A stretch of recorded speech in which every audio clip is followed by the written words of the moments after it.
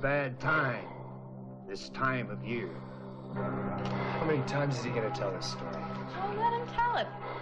I love fairy tales. This ain't no fairy tale, little girl. If you don't take it seriously, you're a fool! The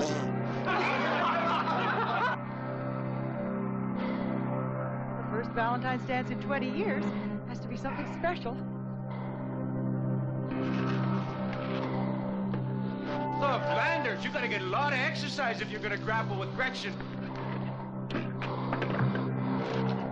Oh, yeah? Well, I got a Valentine for her that she's never gonna forget. Right to the heart, huh?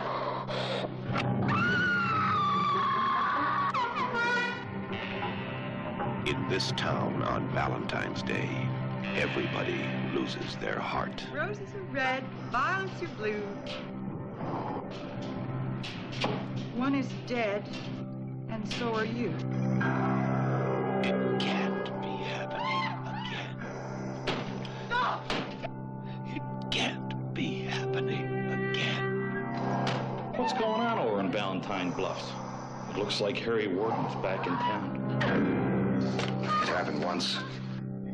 It happened twice. Cancel the dance or it'll happen twice.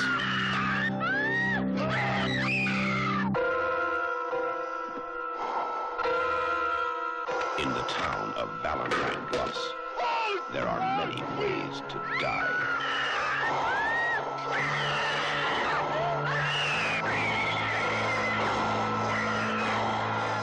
Take your pick. My Bloody Valentine. Hello, everyone, and welcome to another episode of the Cinecult Podcast. Today we have a movie review just in time for the Holiday of Love. Today we are going to be reviewing the 1981 Canadian slasher My Bloody Valentine. I am your host, Cordell Calkins, and joining me tonight is Tyler. What's up, Tyler? Not much. Happy Valentine's Day, buddy. Happy Valentine's Day, man. What are you drinking? Miller Lite. Me and you going to sit around a table, light some candles, have some filet mignon. Maybe you jerk me off, I jerk you off. We see where the night goes. Oh, I'm down for that. Although, can we skip the filet mignon for some like chicken parmesan or shit? Oh, I thought you were gonna say skip the filet mignon and just go straight to the hand jobs. Yeah, I guess we can have some chicken parm. I'm down for that. Oh, I haven't had some of that in a while. So, you're drinking Miller Lite, huh? Oh yeah, Miller Lite, and I think I'm getting old, Cordell. We've been renovating is the wrong word. Basically, moving furniture out of the living room and bringing in new. Because my wife was tired of my shit being scattered on different shelves all over the living room, so I have it centralized into these two big shelves now. All my fucking stupid ass movies and toys that I have. But after just fucking moving some furniture around for probably less than an hour, my fucking legs have been sore for 2 goddamn days now. I don't think you're walking enough. I think I can get my tubby ass out and walk around the block a few times. What it sounds like. God damn. Do you drink any other type of beer besides Miller Lite? Or is Miller Lite like?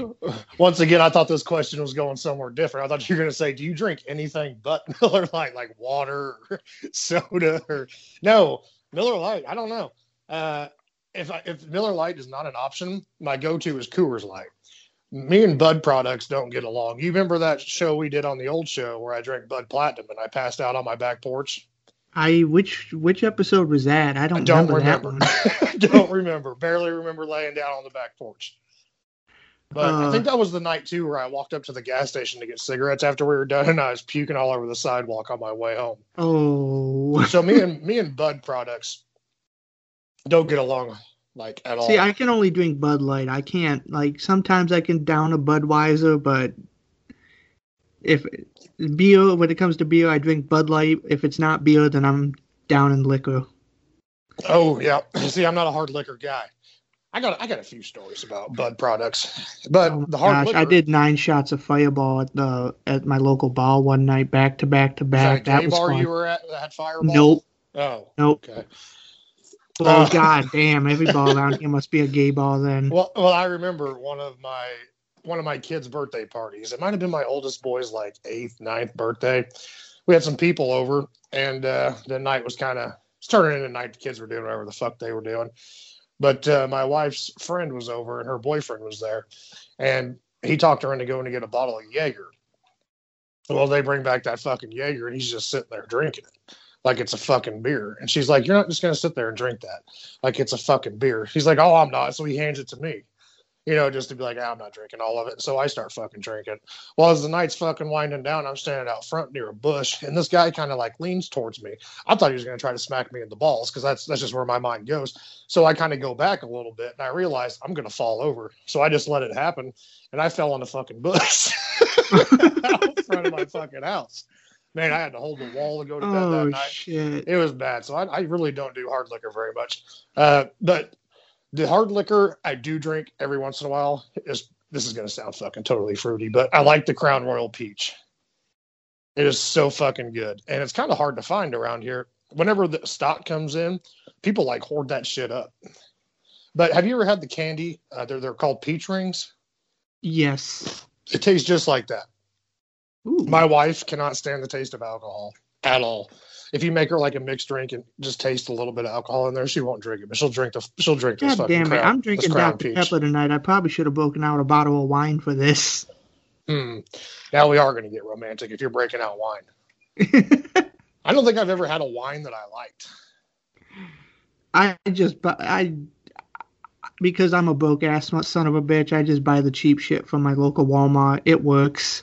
I hear you. Unless we get another stimulus check, I might not be able to drink Miller Lite. I'll be drinking Natty Light. That's some cheap shit right there. I do have a bud product in my bedroom though, where I'm recording this. I have a let's see what this is. It's brewed in St. Louis. The only reason I have it is because do you know who Stan Musial is?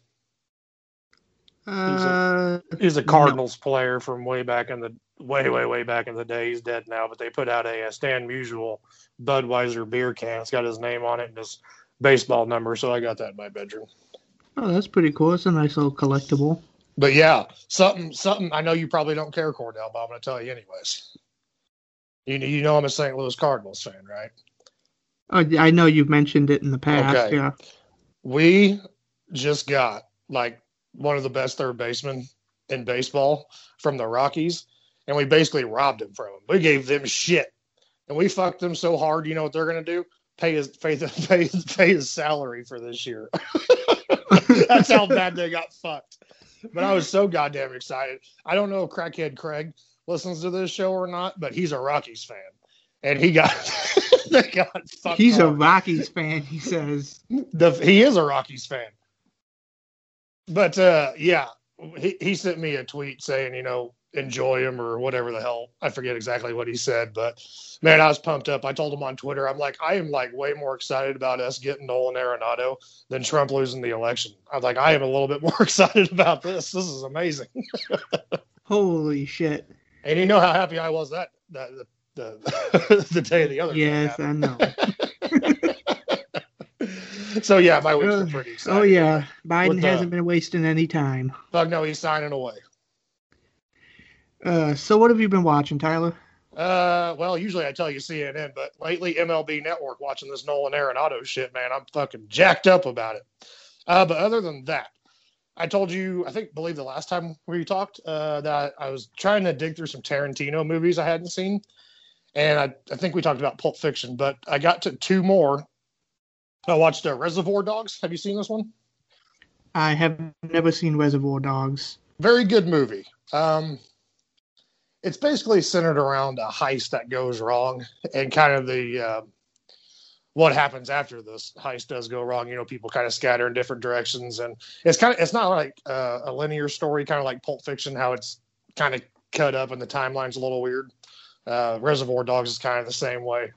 I really liked it, but I don't really like the ending very much. It seems like it just ended, and that was it. Because during the movie, they'll kind of cut back to what happened during the heist.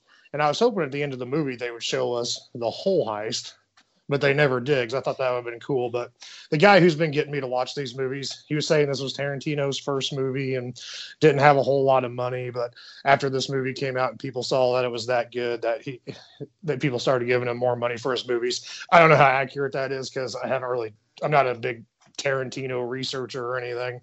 You know, it's so funny that you mentioned Quentin Tarantino because I got a cool little trivia for tonight's movie. My Bloody Valentine, Quentin Tarantino has gone on to say it's his favorite slasher movie. Okay, I know. Wasn't he talking about doing a Halloween movie at one point too, or a Friday the 13th movie? One of them two. I would love to see Quentin Tarantino's take on Jason or Michael Myers. Well, one thing I do know about Tarantino is he likes dumbass horror movies that we like. You know, like you're saying, My Bloody Valentine, and he likes some of the lesser known ones. And I'm pretty sure he's a Friday the 13th fan too. Well, if that's the case, they need to give him the rights to remake Maniac Cop. Maniac Cop was supposed to be a TV series. Yeah, I don't think that would work very well. Well, it was greenlit and everything. The Rona kind of put a halt on it, and I'm not sure what's going on with that. I think it was going to be on Showtime. Yeah, I'm just not sure how that would work as a TV show. Like I don't know. I'd watch the fuck out of it. Well, I would too, but I mean, just in today's climate, like because of all the protests we had, and they canceled around beating the shit out of people and murdering them. Yeah, like because they canceled a bunch of different police shows last summer. Live PD and Cops. Live PD Cops was canceled. Live PD was canceled. And a lot of the shows that I like Blue Bloods and NCIS, they've had to kind of like incorporate the protests and police brutality into the. No, they don't have to do shit. Well, they have. They just want to be fucking PC. That's all they want to do. But they're never going to get rid of all cop shows because that's the only thing on network TV. Chicago Fire, Chicago Medic, Chicago Police, Law and Order SVU, Law and Order STD. I mean, Jesus Christ, it never fucking ends. Okay, so now Tarantino, didn't one of Tarantino's movies have Robert Downey Jr. in it? Fuck, I don't know. I'm sure one of them did at some point. Like I said, I haven't seen all of them. That's kind of why I'm doing this. One, I'm being pressured into it by a coworker, but two, I'm generally curious because I do like Tarantino movies that I've seen. Okay, so you got Reservoir Dogs, and what's the other one? Django Unchained. It's on Netflix. If you have Netflix and you want to watch it, I do have Netflix. I just don't have the money to pay my bill. Oh goddamn! So they're raising it again. Are they really? To what? Fuck yeah, I think it was like $15.99 or some shit. Now it's like $17.99.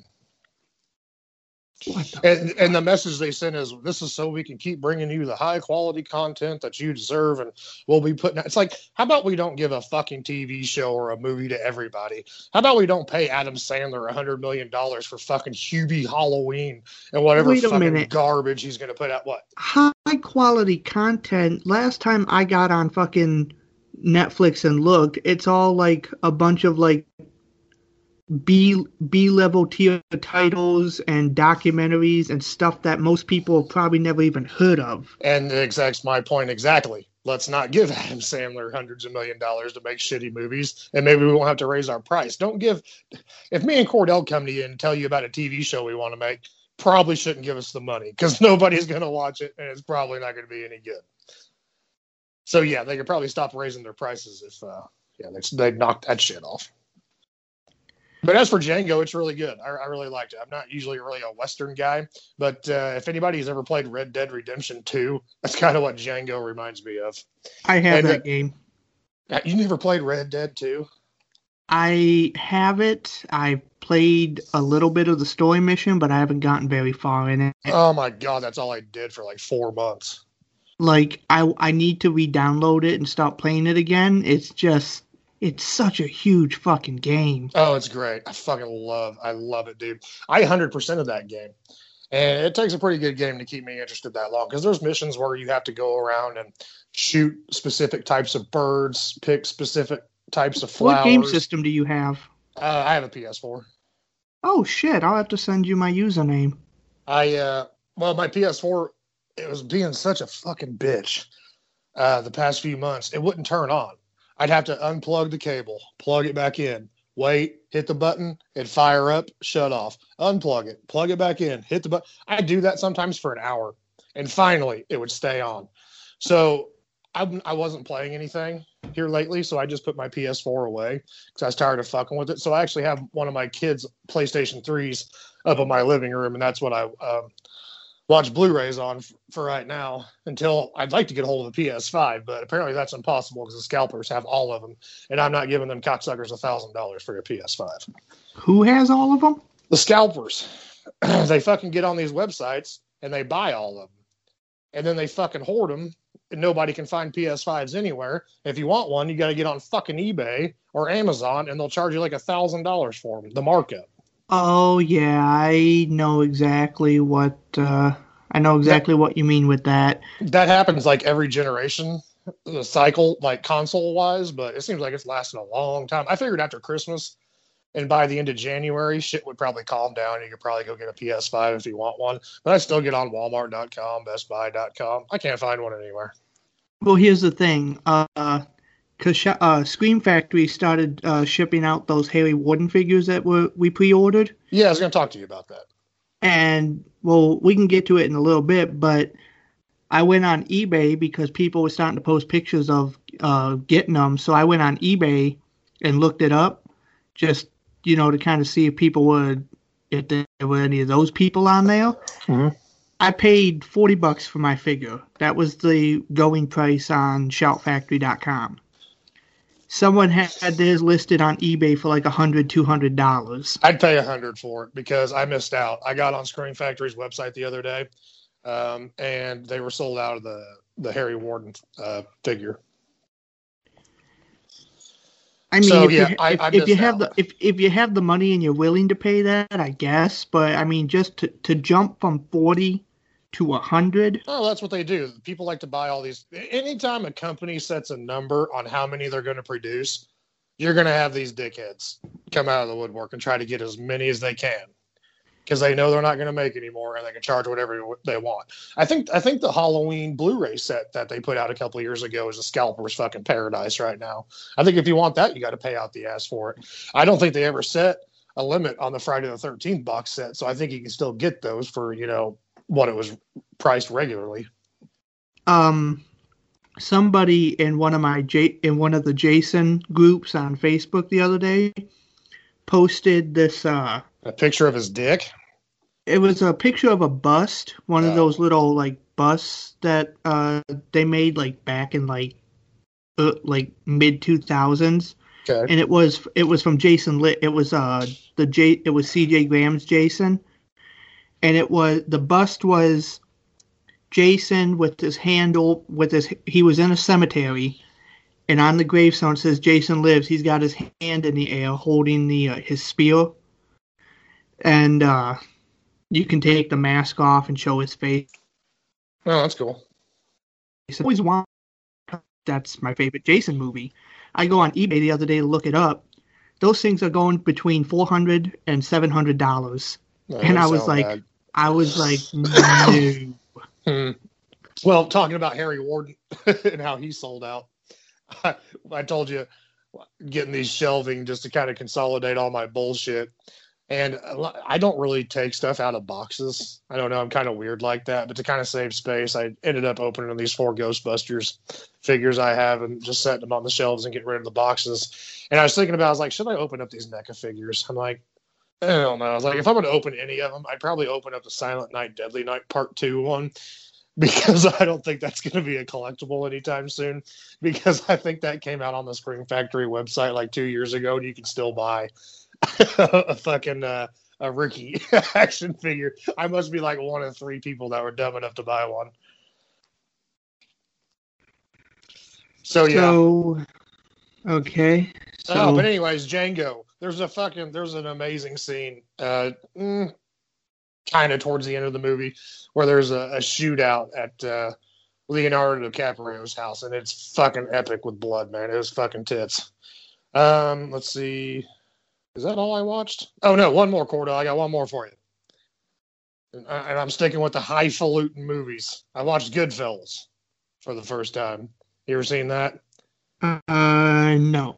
Okay. It's good. I've heard of it, though. Yeah, it's good. I didn't realize it was kind of a true story. Henry, God, what the fuck is his name? Like Henry Hill or some shit was who Ray Liotta played in the movie. And he's basically joining the mob when he was real young, kind of works his way up through the ranks. And there's one funny scene where he's like raking in all this money, and he's getting ready to take off to go do his mob business. And he hands his wife like a stack full of cash. And she starts to go down on her knees. And I told my wife, I was like, oh, look at that. She's nice enough to tie his shoes before he leaves the house. And so, but, she was going to blow him. Right, Cordell? You following me? Oh, yeah, I'm following Okay, you. so now I keep telling my wife I could use my shoes tied right about now. Oh, so my God. That's the running joke around here. But in the movie, Joe Pesci's character shoots like this bartender. I love Joe Pesci. Oh, he's the main reason I watched it. I want to see some fucking Joe Pesci. But he shoots this bartender in the foot. And so the guys like get him out of there, They take him to a doctor or whatever. He comes back and he's talking shit to Joe Pesci still. So Joe Pesci like fucking unloads on him. They're like, "Oh my God, you killed him!" And Joe Pesci's like, "What do you want from me? It's not my fault. I'm a good fucking shot." It was awesome. But the bartender he killed in the movie, his name's Spider. Well, I told you last time we recorded Cordell that I've been listening to a lot of Howard Stern, and they have this thing going on right now called Fight Week, where they play epic fights that have taken place on the phone. And I guess the character that Ray Liotta plays in the movie, he was on the phone on the Howard Stern show, and then the kid who got shot in the movie, who's a real person, Spider, his sister calls in talking to him about where they buried her brother's body. Because that fucking guy Ray Liotta plays in the movie is a real person, and he did roll over on the mob, and he was in hiding, the witness protection shit. But I guess that guy came out, stopped giving a fuck, and they never got him or anything. He lived a natural life. Or died of natural causes. He lived his whole fucking life. It's kind of a weird story. I'm not good at explaining these movies anymore. I fucking killed all my brain cells with alcohol, but that's the best I can do. Watch Goodfellas. It's good. I promise. I think my next one I'm going to go try to get Joe Pesci Wise's Casino. See, the only thing I really know Pesci from is, of course, the Lethal Weapon films. Oh, of course. Oh no. Oh wait, I keep forgetting he also was in the first two Home Alone movies. Yes. Yeah. I fucking love him in those movies. Yeah. No, he's fucking great.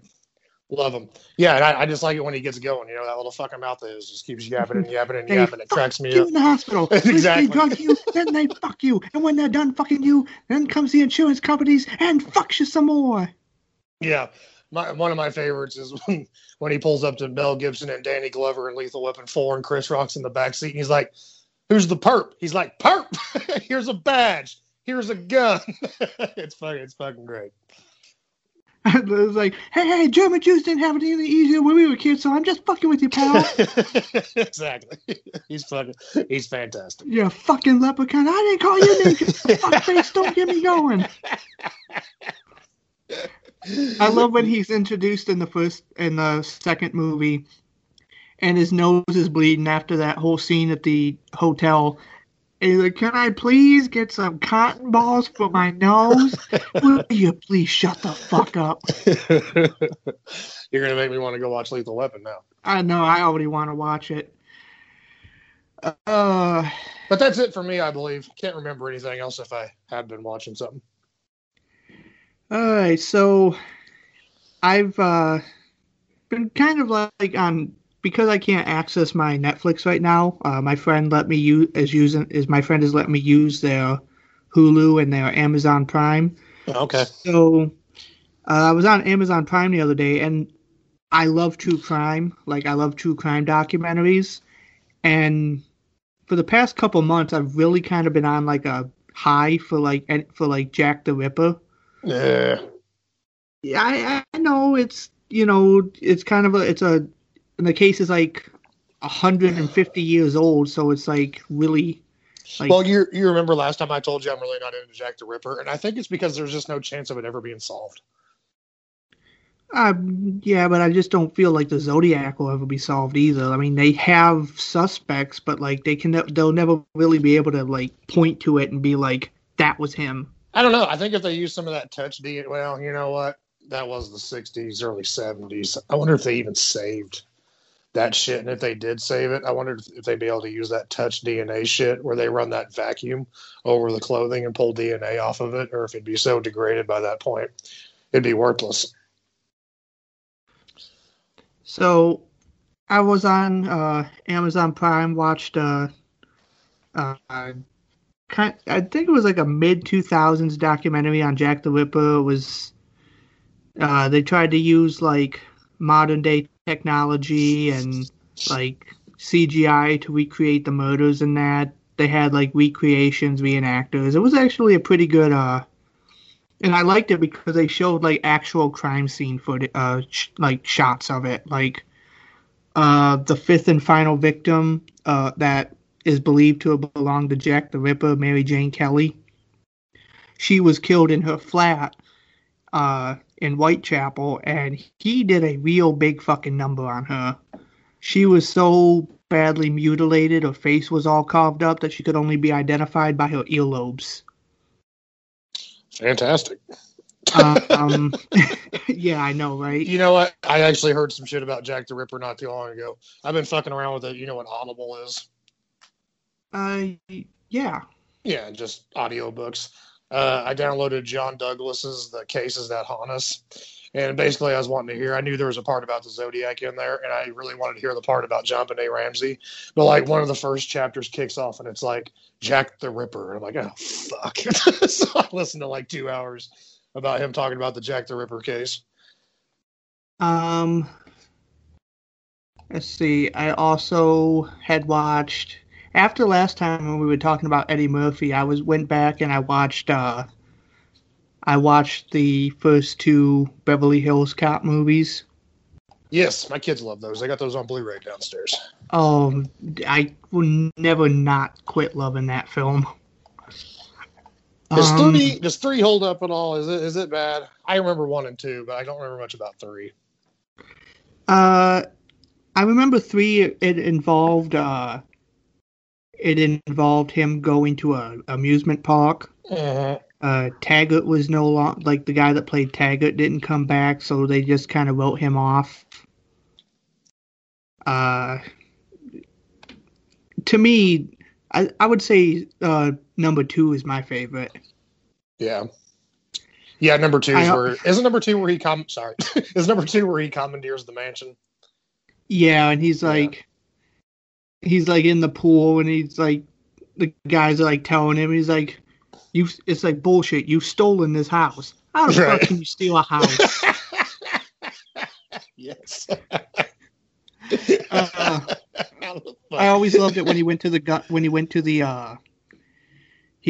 gun club, and he talks to that chick that's part of the bad guys. He's like, God damn, that's a big bitch. Yeah. Ivan Drago's wife from Rocky IV. That's who that was? Pretty sure. Holy shit, she is a big Sly Stallone. Wasn't she in Cobra too? Cobra. She might have been. I haven't seen Cobra in a long time. God damn, the last time I saw Cobra, I had to sneak it upstairs when I was living with my mom. Yeah. Yeah, Bridget Nielsen. Yeah. I was listening to last podcast on the left the other day, and they just did a 2-part series on mass murderer John List. Well, family annihilator John List, anyways. And so I was looking him up, and they said that the movie The Stepfather was based on him. You think so? So I went back and I watched the remake of The Stepfather. What the fuck did you do that for? I know. Well, this is the one that I saw in theaters with my dad. Is this Amber Heard? Who's the hot daughter in that? Yeah, it's Amber Heard. Yeah, it has Dylan Walsh. Amber Heard's in it. You know what's funny? It's like everybody was Hashtag saying, fuck Amber Heard. well, that's what I was about to say. Everybody thought Johnny Depp was beating her. Turns out she was the crazy one. Pictures of her tits on the internet if you want to see them. Hey, I'd still fuck her, but that doesn't mean I have to like her. That's true. Did you hear what I said? Oh, yeah. Okay. Send me that link. You have to talk to Ballsack about porno links. Yeah, I went back and watched the 2009 remake of The Stepfather. Not a good movie. No, watch the 1 and 2. Not like... I've never seen the original, so I don't know if it's like a shot-for-shot remake. No, Terry O'Quinn's Stepfather and Part 2, they're both fucking amazing. I'm recommending these two movies to you in the same way I would recommend Maniac Cop 1, 2, and 3 to you. Oh, you did, and I watched those, and those are pretty fucking good. Trust me, The Stepfather 1 and 2, they're both kick-ass. I'll definitely have to check out the originals then, but yeah, the remake, the 2009 remake, not that good. It was, the movie was just slow for me. Like, it's not. No, the best parts about the movie are her walking through the house in her swimsuit.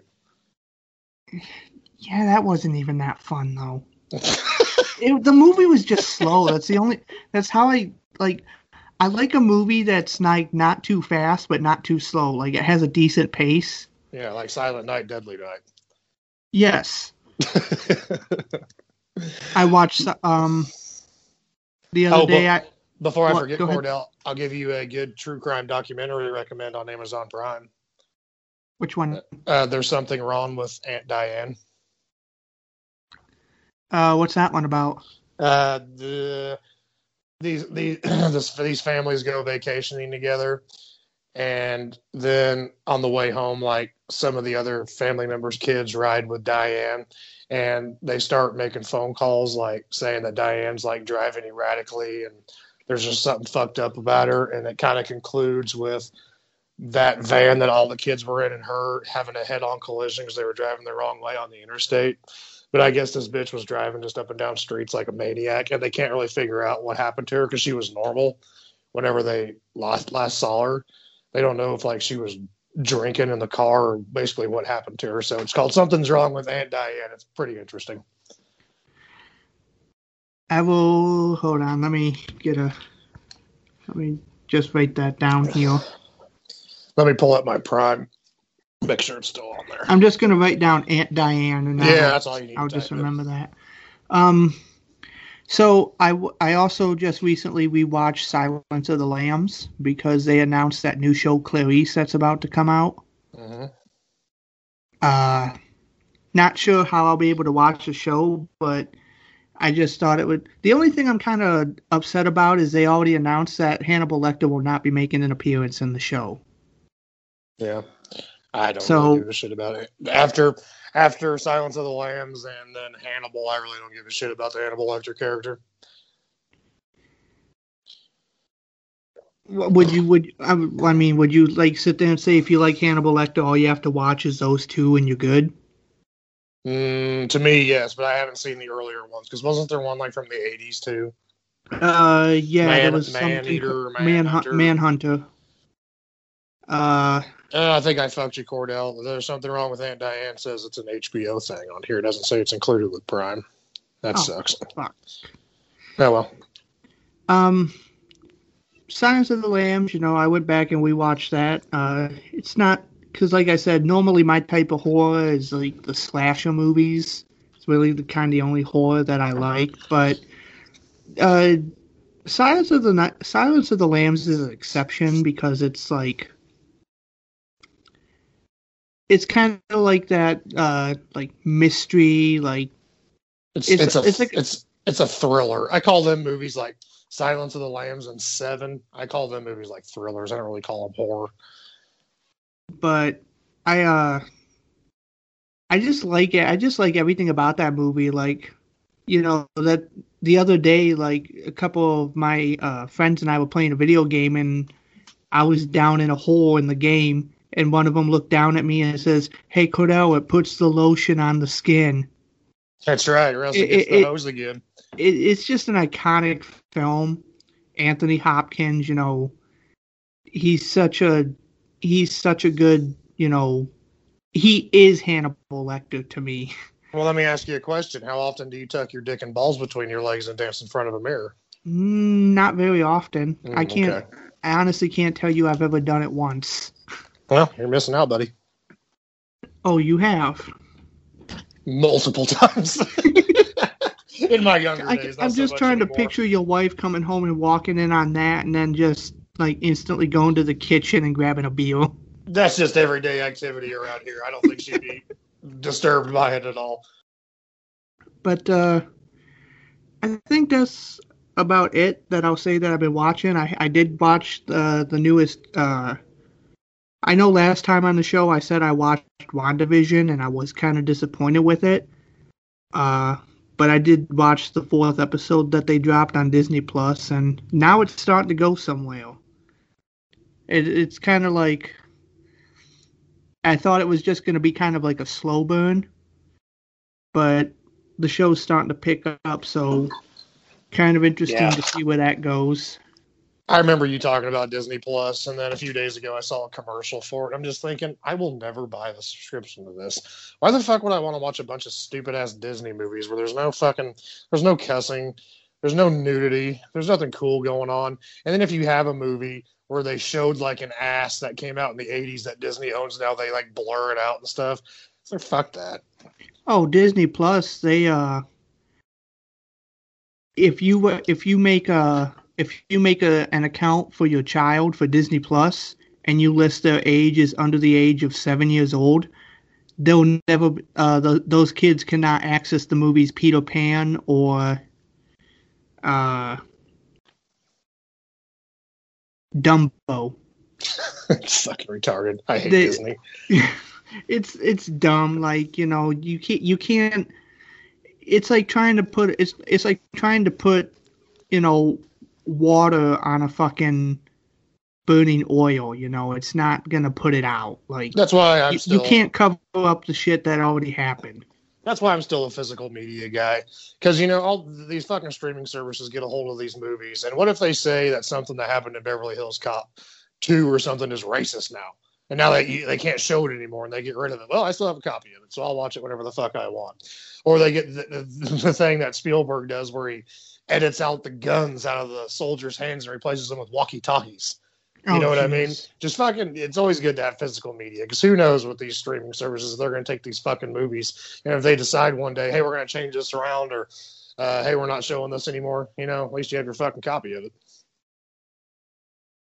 All right, but I think that is it for what have you been watching. So I'm going to add a new little thing to the show. Got some fucked up funny news stories, and I actually got a couple of actual news stories. Do you have anything that you'd like to share first, Tyler? Apparently my favorite horror website is no longer around. Rest in peace. Press F on the keyboard to pay respects. No, the on the old show, I always use the same website for all the horror news. I'd always say my favorite horror website, horror-movies.ca. I hadn't checked on them in a while, and I guess nobody else did either, because it's not there anymore. So this first story actually occurred in January of last month. Okay, so we're doing the wacky ones first, huh? Yes. Okay. Human foot in Gateshead Field, which is in the UK. Human foot in Gateshead Field turns out to be a potato. This is the one I was telling you that I thought you might actually like. Okay, so a human head found turned out to be a potato. So a dog walker in Gateshead sent officers a photograph of what appeared to be a toe poking out of the soil. But after carrying out the search in the dark with specialist dogs, officers discovered it was a potato with a mushroom growing next to it. Fantastic. Did they eat the mushrooms? I don't know. It says here, police praised the woman for her vigilance and said the call had been made in good faith. Northumbria police said the photograph sent on Tuesday when the woman had returned home from her walk in the Windlerton area did show what appeared to be a human foot. Inspector Phil McCrotch. I don't know how you pronounce this, Hamlani, said the person who called this was very concerned, and in the picture she sent to us, the object did look like it could be human remains. It was already dark by the time we got a call, so we had to deploy search teams to track down the scene to rule out any foul play. The search team did have a chuckle when they realized it was a potato, but the call was made in good faith, and we can only praise the vigilance of the woman who made the call. He urged anyone who finds themselves in a similar situation to call the police. If it does turn out to be a vegetable, our police dogs will thank you for the treat. Sounds like this nosy bitch needs to mind her own business. I just I love that. That was the news story that I actually got off of last podcast. Oh, okay. I looked this up and read it myself, and I started losing my shit. Cause I mean, it's good that she called the police and was concerned that it could have been a human body. Fact that it turned out you said she took a picture of it? Yeah, she was walking her dog. She stumbles across what she thinks is a toe. Right, I was just saying if she took a picture. Right, how close do you think she was when she took the picture? She couldn't tell it was a fucking potato with a mushroom growing out of it? Fucking stupid bitch. Where'd this happen? Down in fucking Mississippi or Alabama? You know what I mean? Where the fucking slack-jawed yokels live? And this is coming from a guy who has chew in his mouth right now. You people are fucking hillbillies. I think it's kind of funny that it happened in the UK because last month they dropped that Netflix documentary on Peter Sutcliffe. I was gonna say it sounds like this bitch watches way too much true crime like us, and her first thought isn't, "Oh, that's got to be a vegetable growing out of the ground." It's like, no, there is a corpse buried there, and the toe is sticking out of the ground. The next story I have for you comes from the BBC News. What's BBC mean? British Broadcasting. Two of the news things I have is UK. Thought it meant big black cock. Oh, yeah.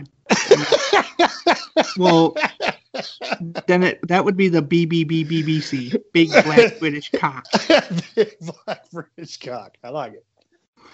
China promotes educational drive to make boys more manly. Okay. For a while, China's government has signaled concern that the country's most popular male role models are no longer strong, athletic, army hero figures. Even President Xi Jinping, a well-known... Yeah. He's saying the kids of China are too sensitive these days, but he can't be called Winnie the Pooh because he's a little bitch about it. Sounds like he needs to man up. The president, a well-known football enthusiast, has long been seeking to cultivate better sports stars. Wait, good football or pussy football? Does not say. Okay. So last week, the Education Ministry issued a notice with a title that left no doubt about its ultimate goal. Just wait till you hear this. Well, my youngest boy wanted to play soccer. I thought, no son of mine's playing that pussy shit. There's a really, really funny little undertitle here. It says, a notice from China's Education Ministry has caused a stir after it suggested young Chinese men have become too feminine. So you want to hear the name of the notice that the Chinese Education Ministry posted last week? I think China's got bigger problems. Maybe stop spreading viruses that shut down the whole fucking world for 2 years. Maybe the start there before we worry about how feminine our children are. So the name of this proposal is the Proposal to Prevent the Feminization of Male Adolescents. Called on schools to fully reform their offerings on physical education and strengthen their recruitment to teachers. So basically what's going on here is that China is looking at their men and saying that they no longer look like military heroes. Okay. Well, Chinese people are only 5 feet tall, aren't they? I've never been to China. I wouldn't know, but I just cannot. I'm just kind of laughing. My newest stepmom's from China. Oh. Yeah, I've had a lot of stepmoms. So it got so bad, my dad had to go to China to find a new one. Last May, a delegate of China's top advisory body, Xi Zefu, said that many of China's young males have become weak, timid, and self-abashing. Sifu said that the home environment is partly to blame, with most Chinese boys being raised by their mothers and grandmothers. He also noted that the growing appeal of certain male celebrities meant that children did not want to become army heroes anymore. Who the fuck does? So basically, China's concern is that they don't have enough bodies to sacrifice for their military. Right. They're a bunch of pussies, and nobody over here wants to fight because we're all a bunch of fat pieces of shit who don't want to get off the couch. I found that last night, and I was just thinking to myself, I was like, all those people that saying that China could not beat us at war, well, apparently China agrees. Yeah. But I don't know, man. I don't know if we could come together to do anything at this point. So they might have a chance. I have 3 more stories. Let me get to one of the. I don't know if we should do 3. Why don't you do would that be 5 altogether? Okay, then I'll just pick the best one you got out of those 3. Well, okay, so the last 2 were funny news stories. The third, I'll read them to you and let I think I used to do this to Ballsack every once in a while. I used to give him headlines and he'd get to pick. Yeah, give me some headlines. So I'll give you the 2 names of the 2 actual horror news headlines. Halloween Kills. Oh, okay. I got you. I thought you meant you had 3 more funny news stories. If you just have 1 more, and then we can do the news, that's fine. Okay, well, let me just read that last funny news story. Okay, and then we'll hit me with it. Colorado woman spends $10,000 to save her beloved pet chicken's life. Oh my God, for reals? See, if you would have presented Halloween Kills news or this, I would have picked this because I need to know the story behind this. Oh boy. Sometimes a person's love for their pet can overcome any obstacle or financial hurdle. For Soletta North Nigel, I'm not even sure. No, get to the chicken, Cordell. Doesn't even matter. Of Colorado, her 2-year-old chicken named Blue is invaluable. Okay. Your reaction to this is to what I thought your reaction was to the potato. No, this is better. This is much better. It keeps getting better. She not only feeds it human food, but she lets it sleep by her side. Now she has spent $10,000 on heart surgery and other procedures to save its life. Holy shit. According to Yahoo, Soletta fell head over heels when she spotted Blue at a local feed store and bought it for $12. From that day forward, by the way, this story came out in January 21st. So this is it a good looking? Is there a picture of the chicken? The chicken's kind of black and white. Okay. But his name's Blue. Yes. From that day forward, her love for the bird has never wavered. Unlike other chicken owners, she treats the animal with the tender care usually reserved for human beings. Soletta routinely dresses Blue up in a heart-embroidered dress and a matching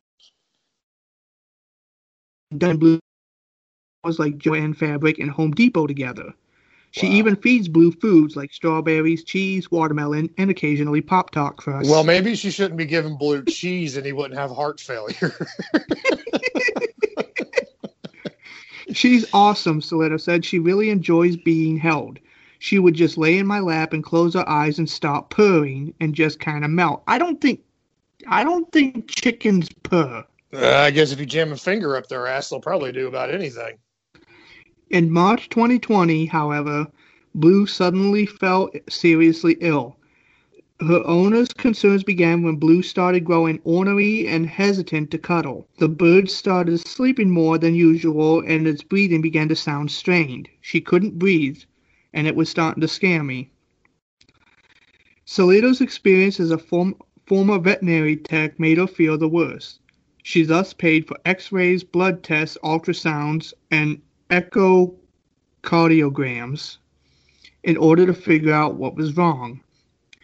Ultimately, tests performed in October confirmed that Blue had a congenital heart defect. The chicken was suffering from patent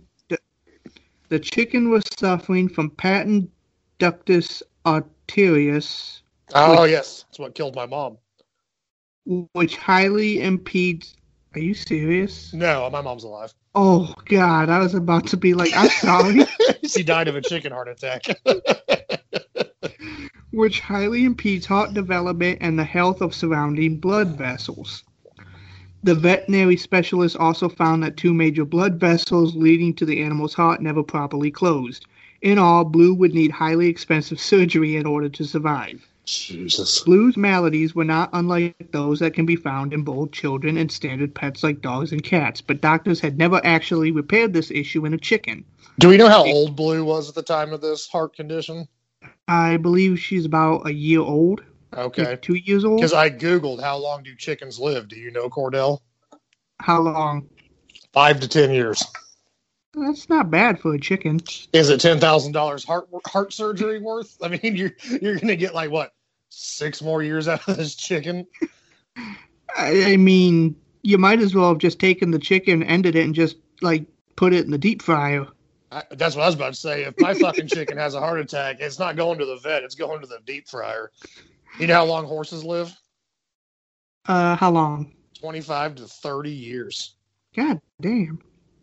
Well, this is funny here. The dying, do chickens grieve the dead? And it says a grieving hen avoids interacting with the flock and sits in a corner with puffed up feathers like a chicken that feels ill. Some mourn only temporarily, but others never seem to recover from the loss of a flock mate. See, I was thinking about this because where I work, sometimes we go through Amish country and there's a lot of horses out there. And I was wondering, you know, like if you walked out to the middle of a pasture and there was a mom horse, a dad horse, and a baby horse just standing there, and I put a shotgun up to the baby horse's face and blew its fucking brains out, what do you think the other 2 horses would do? Do you think, would they run? Would they even know? Would they grieve? Or would they just move on with life like nothing happened? Because if you did that shit to a dog, it fucking traumatized the shit out of it. But horses, I don't think they have souls, Cordell. Oh, I think horses have souls. My mom had a couple horses, and I had 2 miniature ponies when I was a kid. In front of the other one? No, because I loved my horses. Okay. But hold on, it gets so better. It gets so better.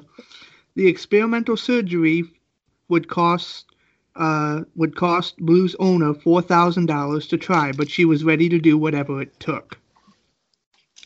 Blue is my soulmate. I told my husband, if Blue doesn't make it, you might as well dig a hole big enough to put both of us in. I just don't know if I can handle life without her. She's just the coolest bird. Finally, I believe I would have put her in the ground. The bitch is crazy. She's lost her mind. Finally, the surgery took place on November 10th because chickens don't have an anatomy suited for traditional open heart surgery.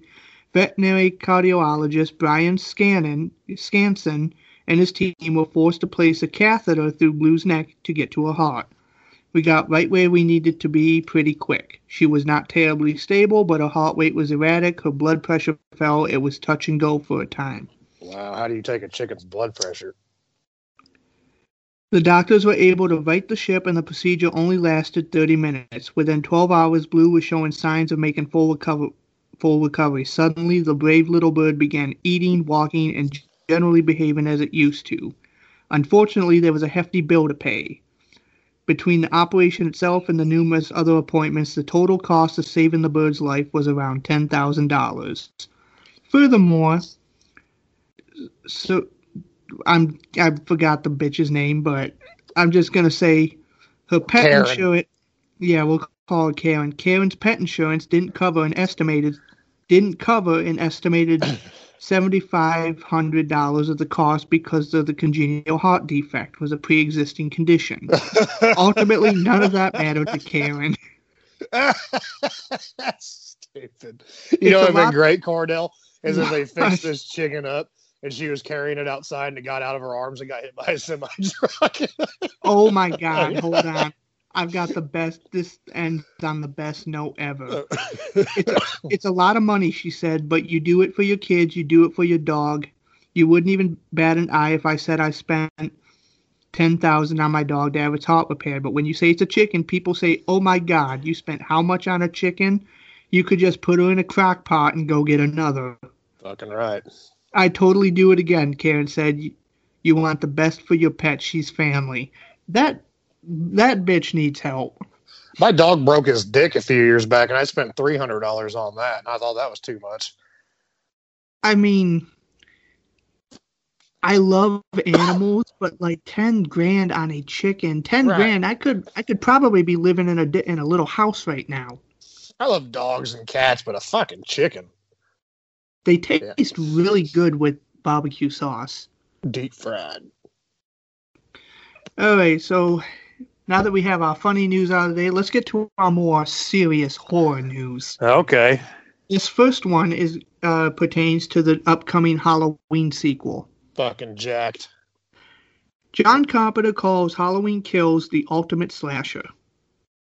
Michael Myers returned in a big way in David Gordon Green's Halloween, and was soon announced that the film would be followed by 2 sequels, Halloween Kills and Ends. COVID-19 has delayed the release of the first sequel, but that's only given those behind the film much more time to build the hype, and that includes franchise creator John Carpenter. While speaking with Entertainment Weekly about the release of his latest album, Lost Themes 3: Life After Death, Carpenter revealed that he's completed scoring Halloween Kills, but that he hasn't scored Halloween Ends yet as everything is still shut down. Did Carpenter they film Halloween Ends already, do you know? Yes. Okay. Carpenter said that he hopes things get better soon before teasing his thoughts on the new sequel. It's brilliant. It's the ultimate slasher. I mean, there's nothing more than this one. Wow, man.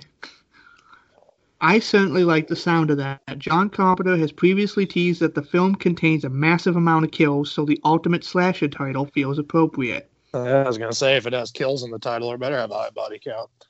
Director David Gordon Green has said that the sequel is about the creation of fear, adding, "It's one thing to be afraid of the boogeyman, to have someone who might be in the closet, under the bed, creeping around your house. But we wanted to explore next what we wanted to explore next was confusion, misinformation, and paranoia." So basically the Trump presidency. Right. What happens when fear goes viral? You can't just stick your head under the covers anymore. Green also said that the sequel will be much more action-packed than its predecessor. When we made the last movie, we wanted to find a way for someone who's never seen the original to get up to speed. But this one will get right to the action. It's very aggressive. It's more efficient. We wanted to be in a more explosive middle before things get streamlined and personal again. Halloween Kills is slated to hit theaters on October 15th, 2021, followed by Halloween Ends on October 14th of 2022. Where do you think this is going, Cordell? What do you think this movie's going to do? Is it going to pick right up where we left off, or are we taking a year off to the next Halloween? Or... Have you seen the teaser trailer that they released? I have. I believe it's going to be like a Halloween 1-2 thing where it's going to pick up immediately right after the. And do you think that Ends will pick up right after Kills, and it'll be like one long fucking movie, 3 movies long? That'd be pretty cool if that's what it was. It would be cool because then they could just someone who's really skilled could just take all 3 movies and edit it together to be one big fucking movie. Well, I mean, if they do it, like I was just saying, where they all pick up right where they left, I mean, it would be just one big movie, just like Halloween 1 and 2 are one big movie. Unless you go on this new timeline, then 2 never existed. Now, my question for you is, do you think this one's going to finally let Michael kill Laurie Strode, or do you think she's going to keep coming back? He already has, remember? Oh, he's killed. Yeah. We don't talk about that fucking movie though. I know. I don't know. I don't know how I feel about that. Going into Scream 4 with all the main characters still there, I thought it'd been cool if they would have offed them, but they never seem to do it, so I doubt it. They seem to have some type of fear, like, Scream 2, they got rid of They got rid of Randy, which they didn't because he's back in 3.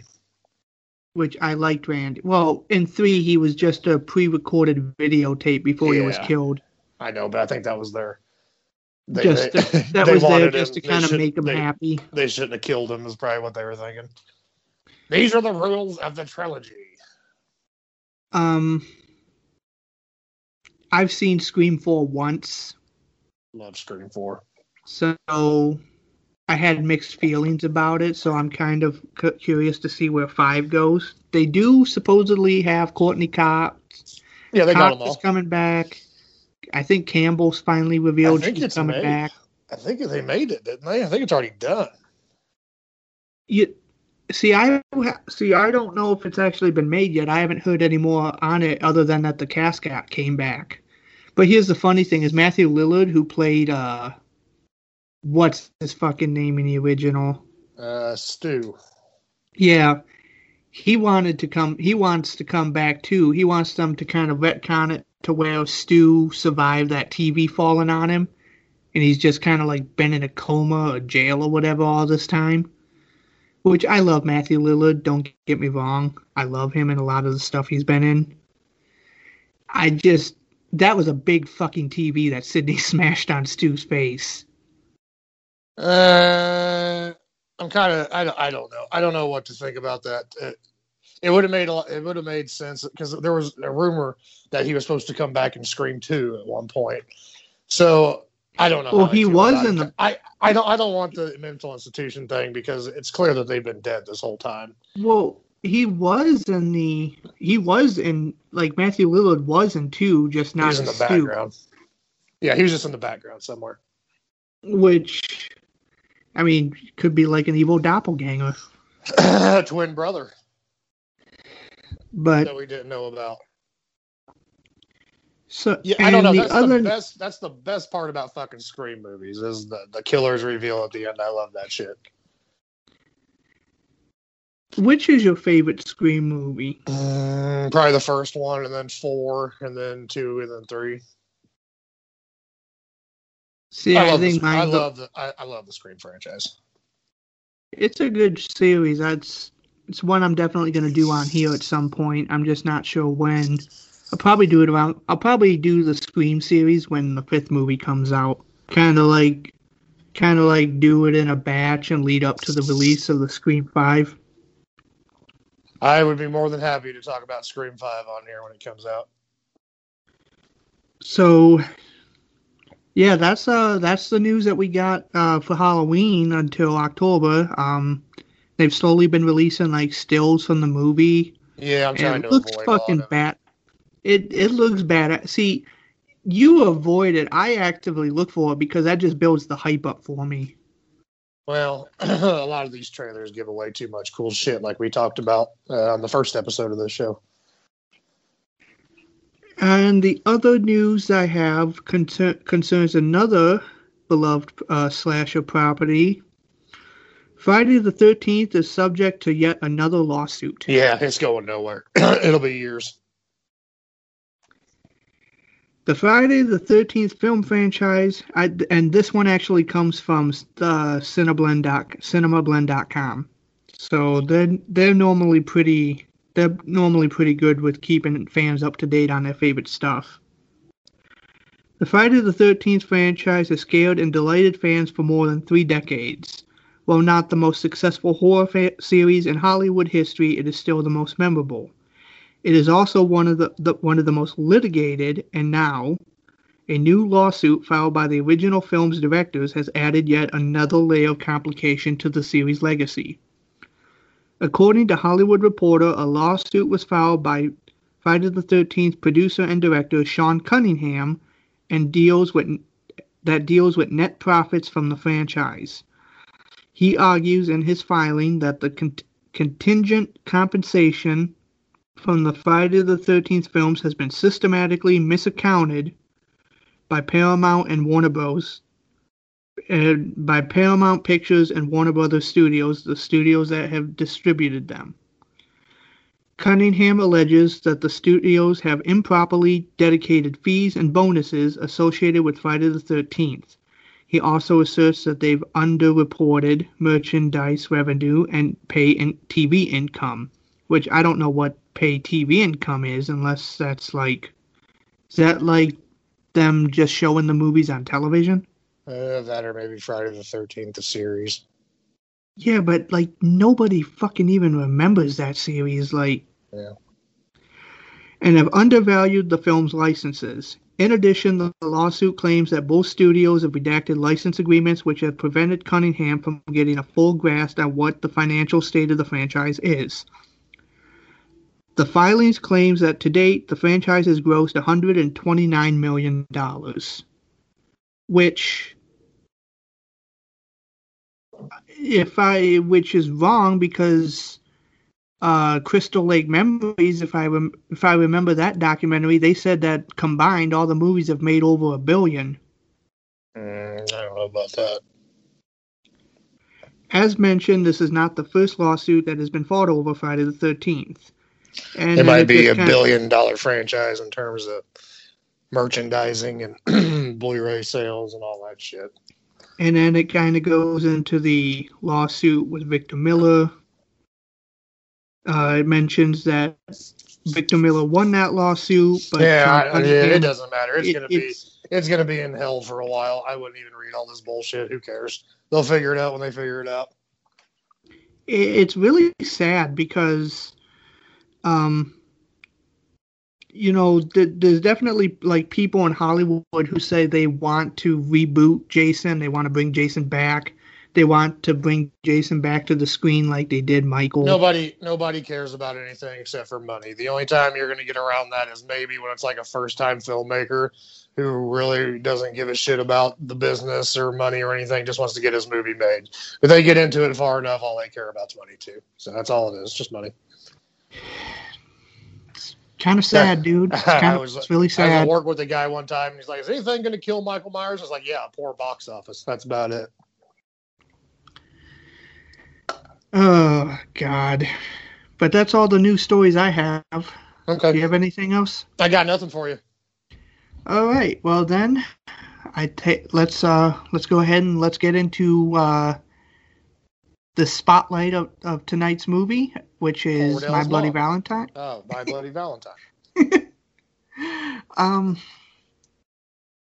Yeah, let's talk about my mom, everybody. All right. Spotlight on her. No, My Bloody Valentine. So I must not have pissed her off last episode because there was no Twitter mention at me. So I must have behaved myself last time around. Okay, so My Bloody Valentine was made in Canada. It was distributed by Paramount Pictures. Release date in the thick of it. Yep. Release date February 11th of 1981. The movie is 93 minutes long. The budget on this movie was $2.3 million, and the box office return was $5.7 million. So it really... It's kind of amazing what they did with $2.3 million to me, anyways. I think the box office definitely should have been higher. That's kind of sad. Was it a everywhere type of movie, like a Friday the 13th movie, or was it just kind of here and there? I really don't remember. Because I was kind of looking up behind it, I can't find anything that mentions like the availability of it. Movie was directed by George Mialka. Mm-hmm. Music by Paul Zaza. It stars. Let's see who else stars. Paul Kelman as TJ. My man. Lori Halier as Sarah. Neil Affleck as Axel.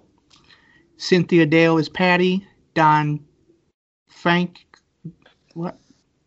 I can't pronounce that. Franks. Franks.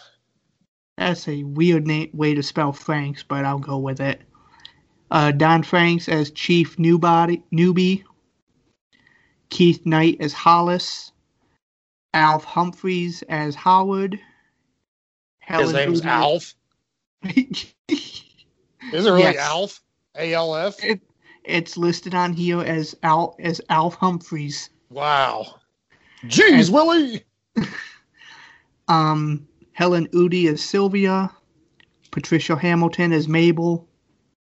Sweet, sweet Mabel. Larry Reynolds as Mayor Hanniger. And Peter Cowper as Harry Warden. Harry Balls Warden. Oh, I forgot. I also wanted to add Jack Van Ever as Happy the bartender. Huh. Yeah. I'd like to kick it with that guy, but he's probably dead. Yeah, a lot. I know. Who would win in a fight, Cordell? The bartender or Crazy Ralph? At least Happy.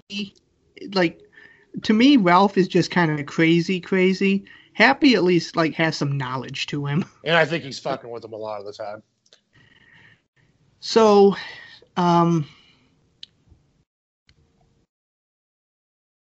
brain fart. Oh, the movie starts out couple Yes. down in a coal mine, and some blonde slutty looking chick. I love Trailer Park Girls, Cordell. She's right up my fucking alley. It's why I married my wife. God bless her. But they're down in the mine, and she's starting to get all naked and shit. Takes her cans out, kind of. She's still got a bra on it. She's got a slutty little heart tattoo on one of her tits. Well, I know that would make a perfect cum shot target. Oh, you goddamn right, that in her mouth. But yeah, so she starts taking all her clothes off, but then she goes to grab the miner's big black hose, but he's like, no. And he wants to keep the mask on while he nails her. He's like just stroking. She's just stroking his hose. Right. Meanwhile, there's a pitchfork in the fucking, or not a pitchfork, a pickaxe in the wall behind her, and he impales her on it. I know. Fantastic. I love that. She's getting all horny and everything. He puts the pickaxe in the wall, and he doesn't actually like. You think he's gonna go with it, and then he like loses his shit the moment he sees that tattoo. I guess that's true. So maybe, are we spoiling right now? Might as well, huh? Because we're assuming this is the killer later that's doing this. Did he just pick up some whore at a bar and is like, hey, let's go check out the mine? And then he saw that heart on her tit and it freaked him out? Yeah, I'm not sure if I want to spoil it right now or wait till we get to the end in case people... It doesn't matter. I'm sure the people who listen to this already know what the fuck's going on. Okay, well, if you've already seen this movie, then you know that the killer is Axel. And if you haven't seen this movie, well, tough luck. Tough shit. So... You've had 40 years. that is true. It's the 40th anniversary. This year will be the 40th anniversary of this movie. So I'm assuming Axel picked this broad up in a bar. He was going to nail her because you're right, because he doesn't seem to freak out till he sees the heart. Which means that this guy, he's all like fucking mad when TJ comes back to town and starts hitting on Sarah. This guy was about to cheat on Sarah. Yeah. And he's down in the mine banging some trailer park skank. Do you think this is the girl? We kind of spoil it now, but when we see the first bloody heart in a chocolate box, do you think it was this chick's heart? Has to be. So he should have lopped off one of her tits and sent that in the box. Yeah. So he sees the heart tattoo and he grabs her by the shoulders and he just pins her right to the pickaxe that's in the wall. And the pickaxe, if you're seeing the unrated version, it goes right. It makes right through the heart tattoo. Yeah. So she screams. Camera zooms into her mouth, and we get the "I love this" title card. I do too. That's what I was about to talk about next. I love these cheesy 80s horror movie title cards. They're fucking great. We get the title card says "My Bloody Valentine." The two O's are hearts, and they start to drip blood. And then we cut to Mayor Hanniger of the town of Valentine Bluffs, the town with the big heart, as the sign says. Big heart on. He is he's walking around town with Mabel, who owns the laundromat, and he's congratulating her, telling her that she's done a good job preparing for the dance. And Mabel mentions that's the first Valentine's dance in 20 years, so it's got to be special. And he gets this look on his face. He's like, Mabel, we could just keep that on the DL, please. Like, you're right, but let's just like downplay the fact that it's been 20 years. Right, and even though all the characters in this movie are like 30, and they probably totally remember that Harry Warden killed a bunch of people when they were 10, because it's a town of about 5 people and everybody knows everything. And this is actually something, I don't want to call this foreshadowing, but this is something that when I was writing my notes, so the mayor asked Mabel to keep it on the down low, and she says, okay, and walks away. And then he looks at this sign, this handmade sign for the Valentine dance on the wall. And he just kind of shudders for a bit. So I looked at the sign, and if you look at it, you'll notice that, like, the heart, when it's drawn, it looks like someone used too much paint, and it looks like blood dripping from the heart. Oh, really? So they go to the dance hall, and they're getting ready to go in. They're still talking about why, like, it's been 20 years, and they get ready to go in, and we get introduced to our first, not teenage character, but you say these guys are all like mid-20s, maybe. Mid-20s. They're supposed to be like mid-20s, working. Yeah, like, they all work working in a class. fucking coal mine, so yeah. We are introduced to our first character, Howard. He comes out like he's been split in the head with something, and he scares the shit out of Mabel. Well, we didn't even talk about the shower scene, Cordell, where they play the fucking banjo, while they're all driving to go to the fucking dance hall. Or am I wrong? Oh shit! What's that? It doesn't matter. There's like parts of this movie. This movie is my favorite slasher movie, but there's part of this movie that I just like my mind glosses over because it just is like kind of cheesy to me. You didn't forget about all the guys in the shower talking about that one guy's third leg. That's so fucked. They're like, what are you gonna do with that thing? Throw it over your shoulder and burp it? And I guess all that water was cold in the shower. I guess they were freezing their balls off. Probably didn't have any balls to show on camera. Then it was probably all fucking tucked in. The director said they were all naked in there. Oh God! He said that they weren't wearing underwear or nothing. I watched. I broke out the special edition Blu-ray, and I was watching some little panel they had on there with the director and a few of the actors. TJ and Axel, them two weren't there for whatever reason. I think it was like 40, 50 minutes long. I watched about 20 minutes of it, and it was boring as fuck, so I turned it off. But the chick who plays Sarah was up there. Still looks good. Oh yeah, I know. You're talking about when they. You're talking about when they were at the Bay of Blood convention. Whatever it was, yeah. Yeah, they did a convention a few years back called Bay of Blood, and it was like a big My Bloody Valentine get together. Yeah. This actually I didn't watch all that panel because it was boring. Yeah, it was really fucking long, but yeah, I did learn something in that panel that we will get to later on. What are you talking about? When we get to. Oh, okay.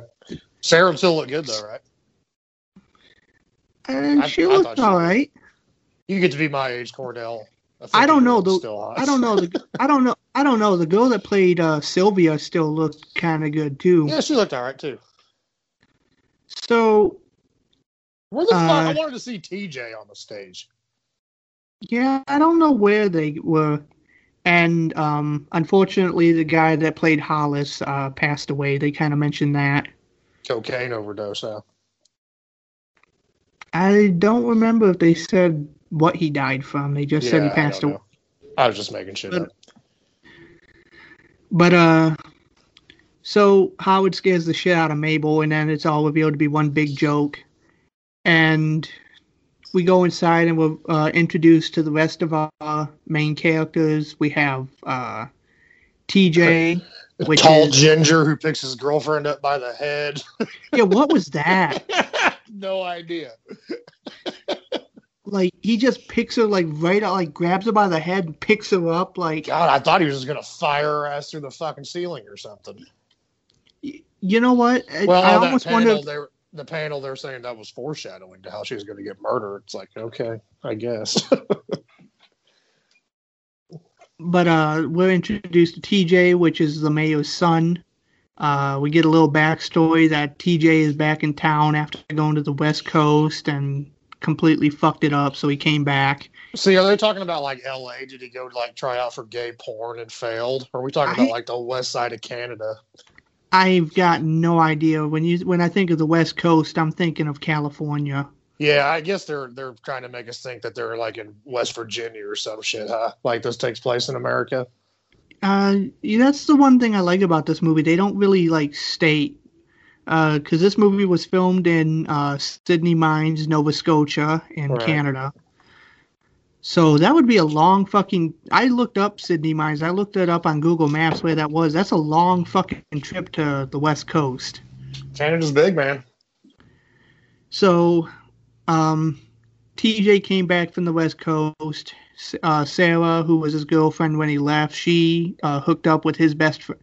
They make it seem like TJ and Axel were best friends at some point, and now they're like... I'm guessing all these people went to high school together. They probably all got jobs in the mine because of TJ's dad, and that's the only thing there is to do in this town, unless you want to fucking wash Mabel's underwear in her laundromat. Well, they also have, like, that scene later on at the, like, landfill... Not the landfill, but, like, where all the broken down cars are. Just a salvage yard. They make, like, when TJ's talking to Hollis, he's like, remember we used to come out here all, like, bust up these cars, have fun, go up to the bluffs. Yeah, so it's kind of hinted at that TJ and Axel were once good friends, and now that Axel's 100%. Axel is dating Sarah, and TJ's all kind of, like, mopey about it. We get introduced to Hollis and his girlfriend, Patty. Patty. Dude, Patty is very strange in this movie. Like, there's a scene later when she's talking to Sarah that I always roll my eyes at. Cut down to here, hacked up to here. I don't think I'll get Ive. Yeah, you will, because you're not that hot. Shut up, bitch. Oh, she looks cute to me. It's just her voice. Her voice grates on me.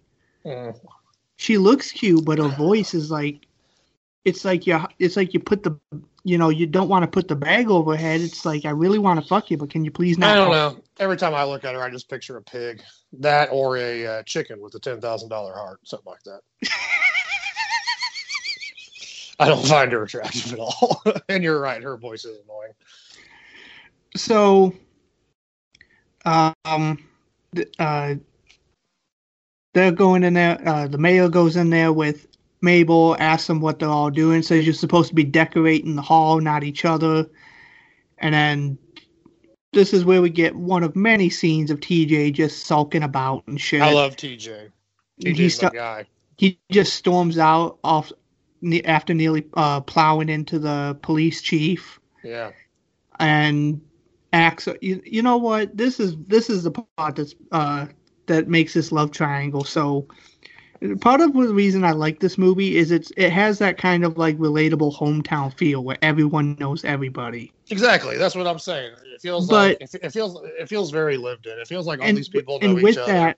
And with that comes kind of like the pettiness of it, because you can tell, you kind of like get the fact that Axel kind of enjoys like. Oh, he loves it. I got your girl. He's like cuckolding TJ. He's like, yeah, you're gonna watch me fuck her tonight while you jerk off in the corner and cry like a little girl. I love the mayor. I love the mayor of this town. Oh, I love the mayor and the sheriff. They're both great. Axel goes, I don't think he likes working down back at the mine, and the mayor's like, I don't care. Yeah, fuck that little cocksucker. He went down to the west. It's not my fault. He went down to the West Coast and couldn't make it. So yeah. Now that he's back, he's working in the mine. Yeah, this movie could use a little Rob Zombie dialogue. I like, fuck that little cockstain. That piece of shit needs to get his fucking gay ass back down in the mine. Something like that. That'd be fun. So, So the chief comes in, tells the mayor that they have to get to another town No, to a meeting. the chief comes in and tells the mayor, "You know, we found a dead prostitute in your mine. Missing heart, weirdest thing." Yeah, like we never. That body never turns back up. We don't know what happened to that body. It's being eaten by rats as we speak. Maybe Axel dumped it in that like 60 feet of water that's down there. Yeah. Oh, that would have been cool. Whenever he goes over that railing, if that body would have floated up, like chest ripped open and no heart, that would have been cool.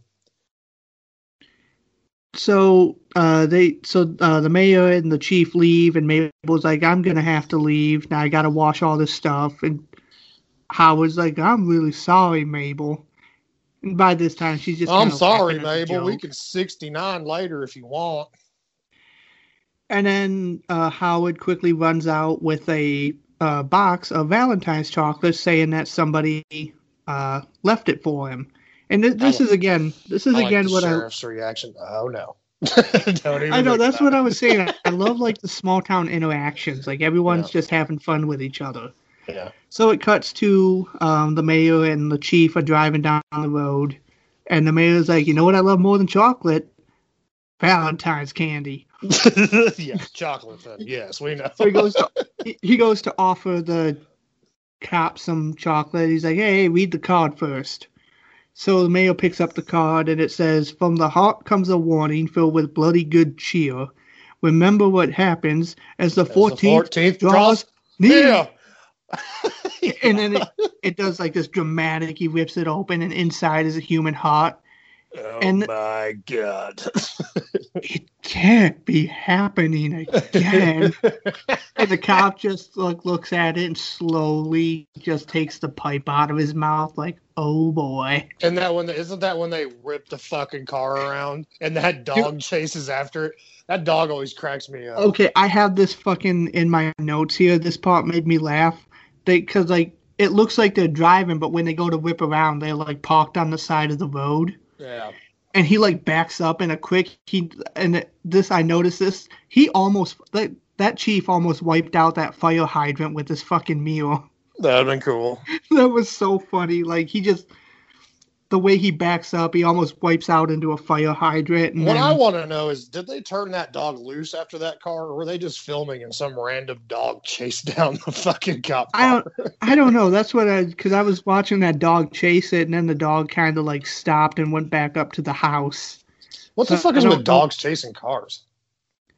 I don't get it. Why do they chase a car? I will admit this. What some of the unsung actors of this movie do seem to be canines. True. So yeah, there seems to be roving fucking gangs of dogs in this town. So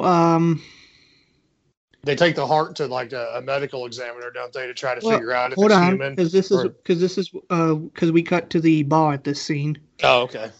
So we cut to the town bar where Hollis and Axel are playing like Russian roulette with knives. That game where they like quickly try to put it through their fingers without stabbing them. I'll tell you what, they've cleaned this fucking movie up because this is the first time I've noticed those are clearly not real hands. I didn't notice that. Mm-hmm. Yeah, with this new Blu-ray, it's pretty clear. And all the kill scenes that look like shit on the DVD, they look really good. There's only a few instances where you could tell that the color was a little off. So everyone's having a good time drinking. They're playing like they're being irresponsible with their knives, and you got Happy, the bartender, in the background, just going on about how bad it is to have another Valentine's Day dance. And one of the patrons is like, oh, God, is he going to really tell this story again? Fucking right he is. Sylvia's like, let him tell it. I love fairy tales. This ain't no fairy tale, little girl. You don't listen. You're a fool. You stupid bitch. And this is where we get the backstory of why it's 20 years. We cut to the past where 20 years ago, or actually 21 years ago, everyone in town was at the dance except for 2 supervisors and 5 minors. Oh my God, Cordell, are we talking about this 21 years later? You think Harry Warden's out there? started 20 years ago. It was the night of the Valentine's Day dance at the Union Hall. The biggest event of the year. It had been a tradition for over 100 years. Everybody was there except for 7 miners who were out at the Henniger mine. 5 of them still down below. 2 supervisors were waiting for the men to come up. Anxious to get to the party, they left before the men were safely out, failing to check the methane gas levels in the tunnels down below. The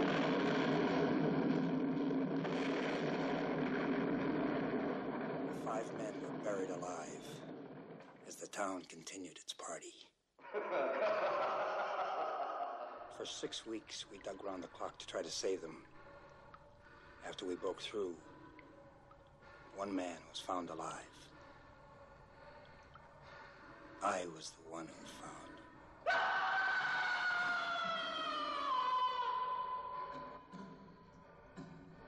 Harry Warden spent the next year in the state mental hospital. Exactly 1 year later, on Valentine's Day, he came back to town. He killed the 2 supervisors who had left their posts the year before. Then he cut out their hearts and stuffed them into heart-shaped candy boxes. That night at the dance, we found the boxes, blood dripping out the sides. Inside was a note, a warning from Harry, never to hold a Valentine's dance ever again. Every February 14th, Harry comes back to town. His pickaxe stained with blood, waiting in the shadows of the Henniger mine, just for someone to kill, should they not heed his warning. It could be you. I guess not. We're doing it 20 years later, so we're safe for another year, I guess. I honestly, if he's out there, he's going to have to find another mine, because apparently I read that the mine that this movie was shot in was torn down and all filled up and everything. No, if he finds you, he's going to be mining your butthole. That's what he's going to be mining. So, the 2 supervisors, one of them we'll later learn is Axel's father, they were just impatient to get to the dance, and they didn't check the fucking gas levels in the mine. And there was a mine explosion, and the mine collapsed, trapping 5 miners. So around the clock, for 6 weeks, they tried to find them. And I love this scene. I love how melodramatic Happy gets. Right? He's like, 1 man was found alive. I was the one who found him. Yeah. And it cuts to Harry like screaming at the camera. That scene, the first time I saw this movie, that made me jump. When Harry looks at the camera and screams, and you kind of see the carnage down there. There's like some bodies, and you see Harry in the corner. He's eating the arm of one of his co-workers. Yeah, that was awesome. He looked fucking deranged. Now this is what I like about this movie that I did not like with the remake that came out, is they don't really explicitly say if Warden, like, if everyone down there died except Harry and he just started eating them to survive, or if he killed them.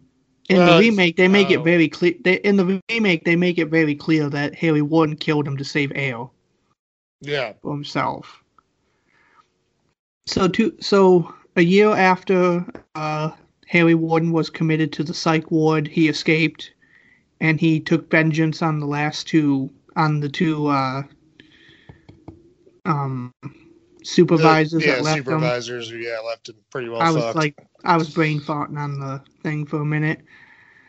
And he cut out their hearts and left them in candy boxes that he later left at the dance. And it's kind of lame, really, now that I think about it. I guess I never really thought about it until now. He broke out just to kill those 2 supervisors.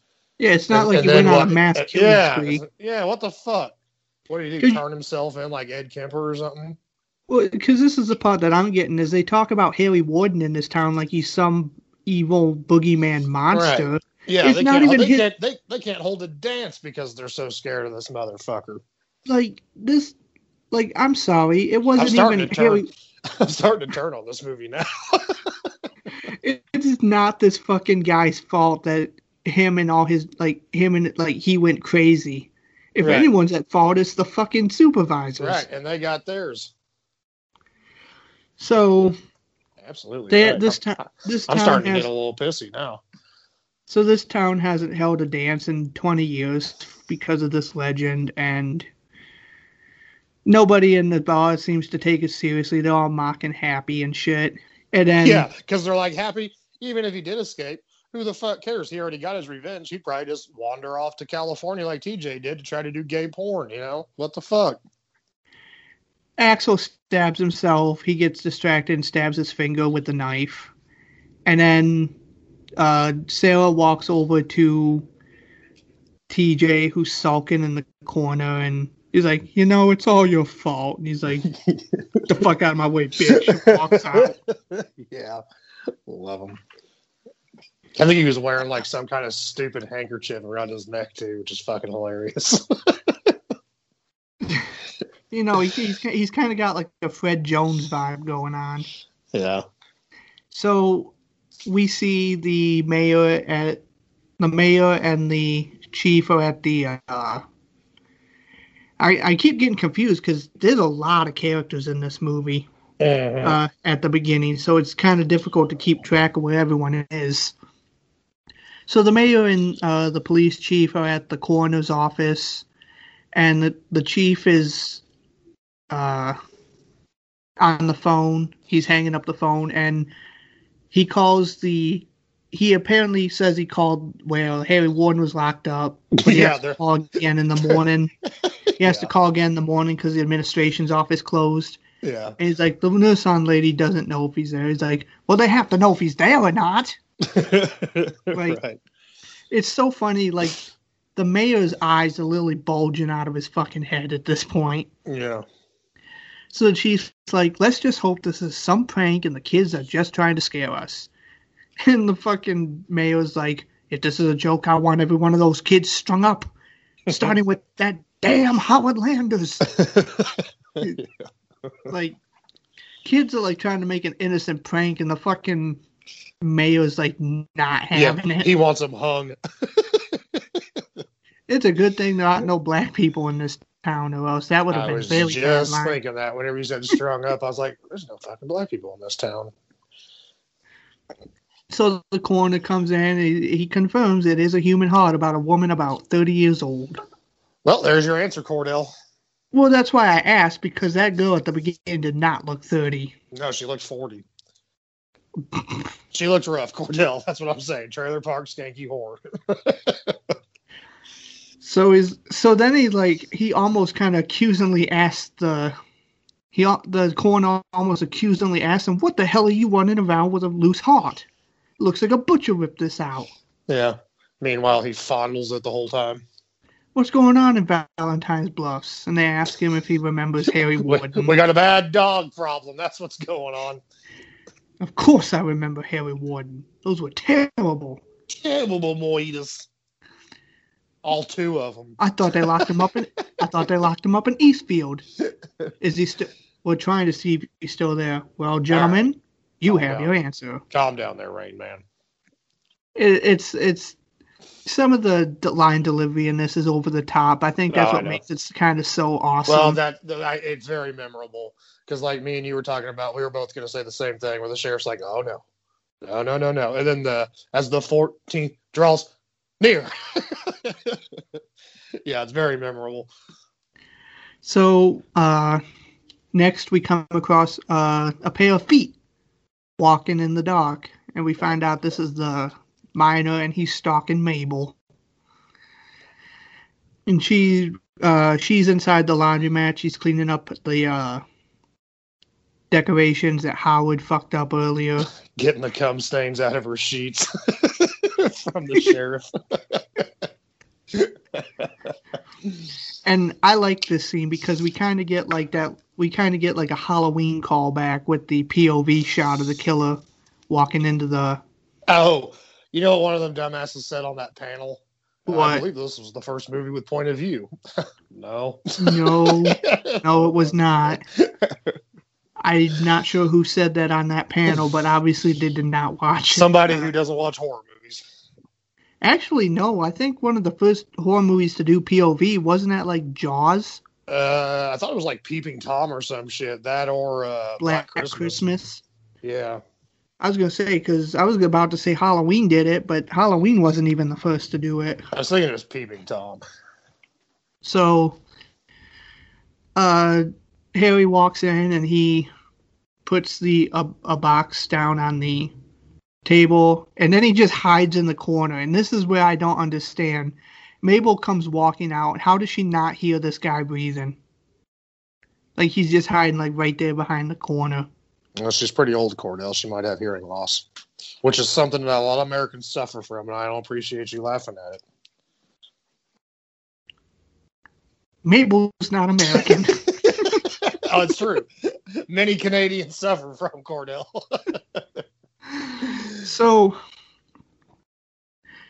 she comes across the box, and she's all smiling, like, "Oh, who left this?" Mm-hmm. Looks like I'm about to watch them sheets again after tonight. Roses are red, violets are blue. My dick is hard. And so are you. And so are you. That's where I was going with that. I was like, that didn't make any sense. Oh, yeah, roses are red, violets are blue. If I had a condom, I would fuck you. There we go. But no, the card actually said roses are red, violets are blue, one is dead, and so are you. Yeah. And then Harry shuts off the lights and then attacks Mabel, and she tries to get away. And I love the scene where I love when she's running, she's like opening all the doors on the thing, trying to slow him down. Yeah. And then she runs through the curtain, and you just see Harry's hand come through and just grab her old ass by the hair and yank her back. Yeah, that's great. Well, he's pissed off at her because she's the one hanging all those stupid ass decorations around town. So this, so we don't really get to see what happens to her, although it's going to become very apparent shortly. So we cut to the next morning, which is Friday the 13th. Oh shit! And the mayor is still hanging out with the chief. You know, they're kind of like butt buddies at this point. Mm-hmm. And the chief is on the phone.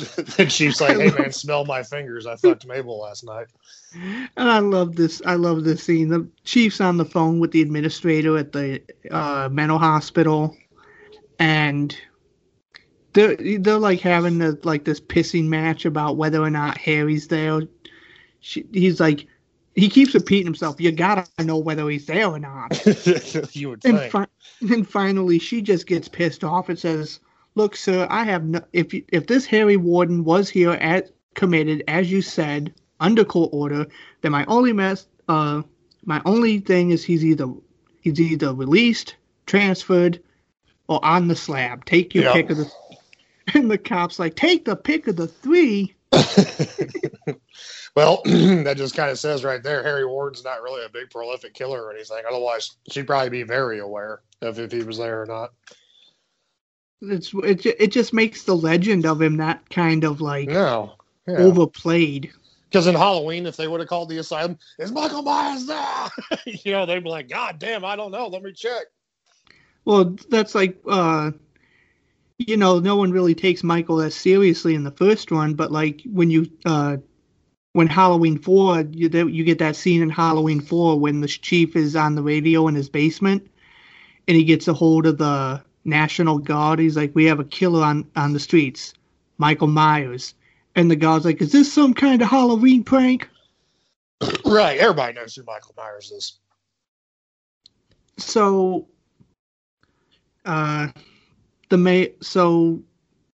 she tells the chief that the only thing left to look at is the microfilms, and that could take days. He's like, "Well, get on it, you fucking bitch." Mm-hmm, very well. And he just hangs up on her, and I love the look on her face when she puts the phone down. She's like, "What an asshole." Yeah, did he call me a cunt? Motherfucker. So, he looks at the mayor and is like, they don't even. He's like, I love it how he cuts himself off. He's about to say, jumping, Jesus. They don't even know if he's there or not. And the mayor's like, I wonder if we shouldn't cancel the dance. So the chief goes over to the laundromat. I'm probably skipping a bunch of scenes right That's here. fine. Because we had a couple scenes, like I said earlier, of them of the kids out there at the junkyard, and then you got that scene of Horace is doing some fucking hillbilly cooking on the engine of a car. And then TJ and Axel have dueling harmonica battles. That was entertaining. And then you got like the scene of Patty and Sarah. They're walking about. Yeah, and that's when TJ. TJ kidnapped her. She's making fun of. Patty's making fun of Sarah because she's like, you can't have both of them. Yeah. That's what I thought. And then she's like, you gotta come, like slid up to here, right down to here. I don't know if I'll get out alive. Mm-hmm. Yeah. And then TJ gets out of work and he comes and kind of steals Sarah. And we kind of get like this mopey soap opera music. I enjoyed this. I'm sorry. I'm so damn sorry. I loved it. Why didn't you write? I wanted to. You gotta believe me, but I just couldn't. But when you got a fucking black man's dick in your mouth and your asshole at the same time, Sarah, it's hard to put pen on paper. It's even harder to talk on the phone. Exactly. TJ there.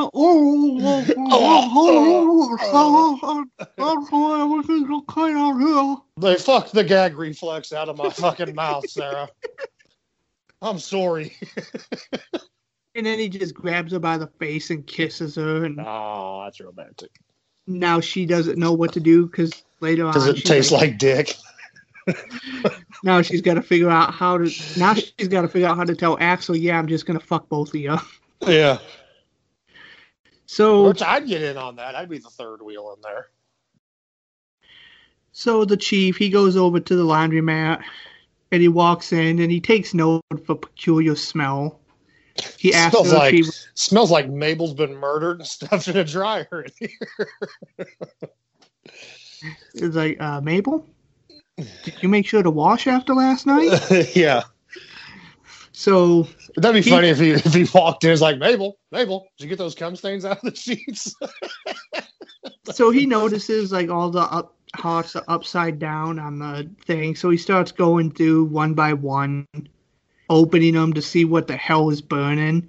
And he gets to, I think, the middle one, and then fucking Mabel's burnt ass body just fucking like cooked fish just falls out of the fucking thing. Just projectiles out of the fucking dryer and starts spinning around in circles.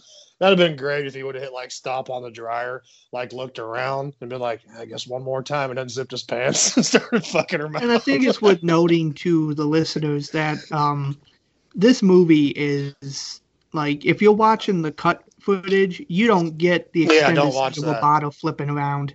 No, don't this watch that movie was heavily butchered by the MPAA. Right. And the director thinks it has something to do with who was it that got killed in 80 that he blames for this movie getting cut? Oh fuck, I don't remember. Was it one of the Beatles? Lennon, maybe? Yeah, John Lennon. So that guy wasn't watching horror movies. He was reading dumbass books like Catcher in the Rye. Maybe they should censor the books. So they come to take Mabel's body away, and I love the fucking mayor in the corner. He's like, what an awful smell. Yeah. They're like, Sheriff, why does she have jizz dripping out of her mouth? I don't know. Swab for DNA, boys. The sheriff tells the mayor, "Oh, I forgot to pull out last night. It must have cooked inside of her." Goddamn, Sheriff, have you seen her bed sheets? It's a good thing they don't have CSI around this time, or the chief would be implicated. Yeah, he would be thrown in prison. So the chief tells the people taking her body away to take out the back so no one sees, and that the cause of death is going to be listed as a heart attack. They're going to call it a rotisserie chicken. You know, it'd been great. Death by rotisserie. It would have been great if they were wheeling her out the back, and that gang of dogs came out and got a hold of her corpse and dragged it through the town. Oh, that would be so bad. Heart attack, huh? So right before they take her out, he takes one last peek to try to picture. You know, I don't know why you wouldn't try to picture her so that you can spank off to her memory as she was alive. Right. Now when he wanks off to her, it's just going to be a picture of a burnt rotisserie chicken. That might be what he's into, the Cordell. I don't know. And he notices that there's something in a cut open chest cavity. And it's there's a really good behind the scenes photo of her body. You can find on the internet. They don't really show it in the movie, but you can see that her chest is cut open and everything. Mm-hmm. So he reaches into a chest cavity and pulls out another Valentine's card. Harry Warden is quite a poet. He's good. And the card says, "It happened once. It happened twice. Cancel the dance, or it'll happen thrice." It'll happen thrice. It's so fucking stupid. And that's the last straw for the mayor. He's had it. There's not even going to be a town debate on this. He's take down all these decorations. As long as there's a Halloween decoration, as long as there's Valentine decorations, Harry will not stop killing and lock up that damn Union Hall. Yeah. So all the kids, they're asking what's going on as the sheriff locks up the hall. I don't understand, the kids could just throw them over the side and bust down the door. Right. Play some "We're Not Gonna Take It" in the background. But they're well, in respect to Mabel, we're gonna cancel the dance and take down the decorations, which makes absolutely no sense since this is what she wanted. Right. Yeah, out of respect, we're gonna do the opposite of what she wanted. So I think right now everyone's calling bullshit. So, I just don't get. Well, I guess I kind of do. Never mind. So we're back at the bar. Everyone's kind of all upset that the bar's been canceled. Happy's heart attack my ass. She died because she didn't heed the warning. Everybody's pissed except for TJ because he's totally getting some poon tonight. You fucking. You know what? Happy sounds like an asshole right here because it's almost like he's saying that Mabel deserved what she got. Right. And he's calling all his patrons little assholes. And it's a good thing that the chief wasn't there. He probably would have fucking just thrown him in handcuffs for disrespecting his dead. I thought you were about to say he gave him a stone cold stunner. I would have loved to have seen that. You know what? I love talking about these movies. There's just so many ways we could have made this better. Oh yeah. So TJ is now obviously a lot happier now that him and fucking Sarah again. Yeah. Him and Sarah have locked lips, and he's. I like Sarah. I think Sarah's hot. What do you think? I like her in this. I know I said Patty looks cute, but definitely nothing on Sarah. No, hell no. We keep cutting to Sarah. She's walking home. Or she's walking somewhere, I don't know. And she's all kind of freaking herself out, talking to herself. How are you going to talk about this to Axel? This reminds me of I guess everyone's entitled to one good scare. Yeah, because at first, this is kind of cool. The fucking chief scares her, saying he's making his nightly rounds. And at first, you think it is Harry because you just see the light. So, back at the bar, everyone's like, "What are we going to do?" And Howard's like, "I don't know, let's throw a party." Yeah. I love the play between Hollis and Howard. They fucking, the way they play off each other. like he goes to Hollis for like a fist bump, and Hollis is like, where are we gonna do it, dumbass? The chief has this whole town locked up. Yeah, maybe if they would have told her that maybe Mabel was butchered and thrown in a dryer, maybe they wouldn't be so excited about throwing a party. I know. They always like withhold information to try to protect people, but by withholding, they end up getting more people killed. Right. So maybe this whole bitch was hacked up and burnt to death. Maybe they would have went home and locked the fucking doors. So TJ pipes up. He's like, well, let's have a party at my father's mine. Yeah, fuck it. And everyone's like, yeah, let's go at the mine. And then Howard pipes up with the fucking, where people get eaten. Beware of Harry Warden. Ooh. I like Hollis. He killed 2 people. I like Hollis and TJ. They just get disgusted looks and they like throw his arm away, like, shut the fuck up. Yeah. And then, like you said, Happy's like, beware what you make fun of, you little assholes. You little assholes. Who? I love that. You. That fucking bartender's hilarious. TJ finally steps up and just tells Happy to shut the fuck up and don't you go telling nobody. Remember, old man, snitches get stitches. That's right. We'll drop your old ass. We'll put you in a fucking dryer and burn you alive. He's like, don't say I didn't warn you, assholes. So later that guy's great. So later that night, we get Happy. He goes out to the mine. He's going to set up a little Harry Warden dummy to kind of scare, like, little assholes piss on Harry Warden while they out there to scare their life. And I love how he's doing this and he keeps chugging a beer. Well, you got to. So this is a fucking epic kill right here, Cornell. So he's like having fun. He keeps like having fun with himself. He keeps opening the door, seeing how the trap works. He's like giggling to himself. He's about to walk away when he decides, fuck it, I'm gonna do it one more time. But it's not his dummy in that. Well, I noticed this time. I don't think he was doing it one more time. I think he was gonna leave, but I think he heard something. I had my shit cranked up this time around. I think there was a rustling on the other side of the door.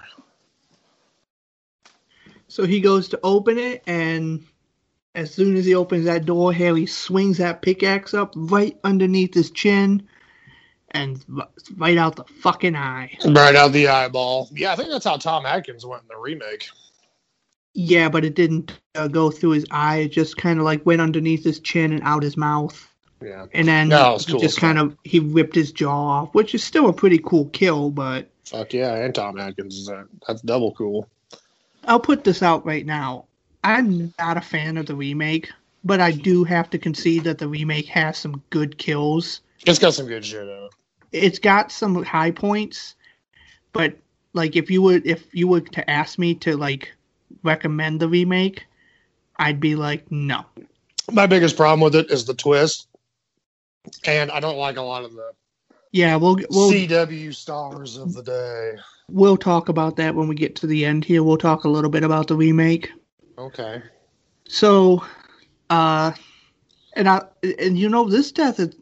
death is a little more brutal than Mabel's because Hap doesn't die right away. Like as he goes to the ground, he's gurgling, he's moaning, he's like, Yeah, it's almost like TJ in California was having his way with him. And you think Harry would have like. I don't even know why Hap dies because he's the one who's been anti-Valentine's Day at all. Like, unless he just died because he was at the mine. Probably because he knew they were throwing a party out there and Axel went on a reconnaissance mission and saw that thing set up there and didn't want to scare people off or something, you know. Just wanted to take it down and not get everybody riled up. Could be that if fucking Happy didn't open that door back up, he probably would have lived. Yeah, he'd been fine. So, he would have been back at the bar calling people assholes. I love this. I love this scene. Though after Hap goes down, you just see him dragging his body away. He's like just pulling it across the ground. Yeah, that might be my favorite kill. So, So we cut to the next day, February 14th. Town's like empty now. And we don't really spend a whole lot in this day. Then it cuts to the evening and everyone like starts busting into the rec center at the mine. The rec center. I rec hall, like, I don't know what you call it, but like they got some pinball machines in there and shit. They have a kitchen, so Like a break room. So everyone starts bringing in their food and everything, and everyone's all having a good time, and they play some cheesy-ass song on the radio. I love how they don't even bring a radio or a stereo with them. They just, like, hook together an old car radio and, like, play it. Did you notice that? No, I never even noticed the music in this movie until the end, of course. Yeah, like, they take, like, an old car... They take an old car radio, hook it up to some wires, and, like, start playing music. So, we cut back to the chief. He's at the office, and he asks the deputy if anything's gone on, and he's like, no, but someone left that. And he starts acting all weird and shit because he thinks it's another human heart. And his deputy's like, everything okay, sir? Yeah. Yeah, why don't you step out for a minute, sir, man? So he slowly opens it up. And you think it's going to be another heart, but it turns out it's just regular chocolate. Yeah, for Mabel. It's kind of sad, you know. God rest her soul. Obviously, these two had a thing, and now he can't fucking smash anymore. No more taking Mabel's butthole to Pound Town. So, this part of the film's kind of hard to describe because we keep jumping back and forth. Yeah, here, there. So, yeah. I thought that too towards the end. Just a lot of the going here, going there, going here. Yeah, just a lot of all over the place. Hold on. Let me take a drink. I need to lubricate for this part. Lubricate your pipes, sir. What are you drinking? Dr. Pepper? Is that what you said? Yep.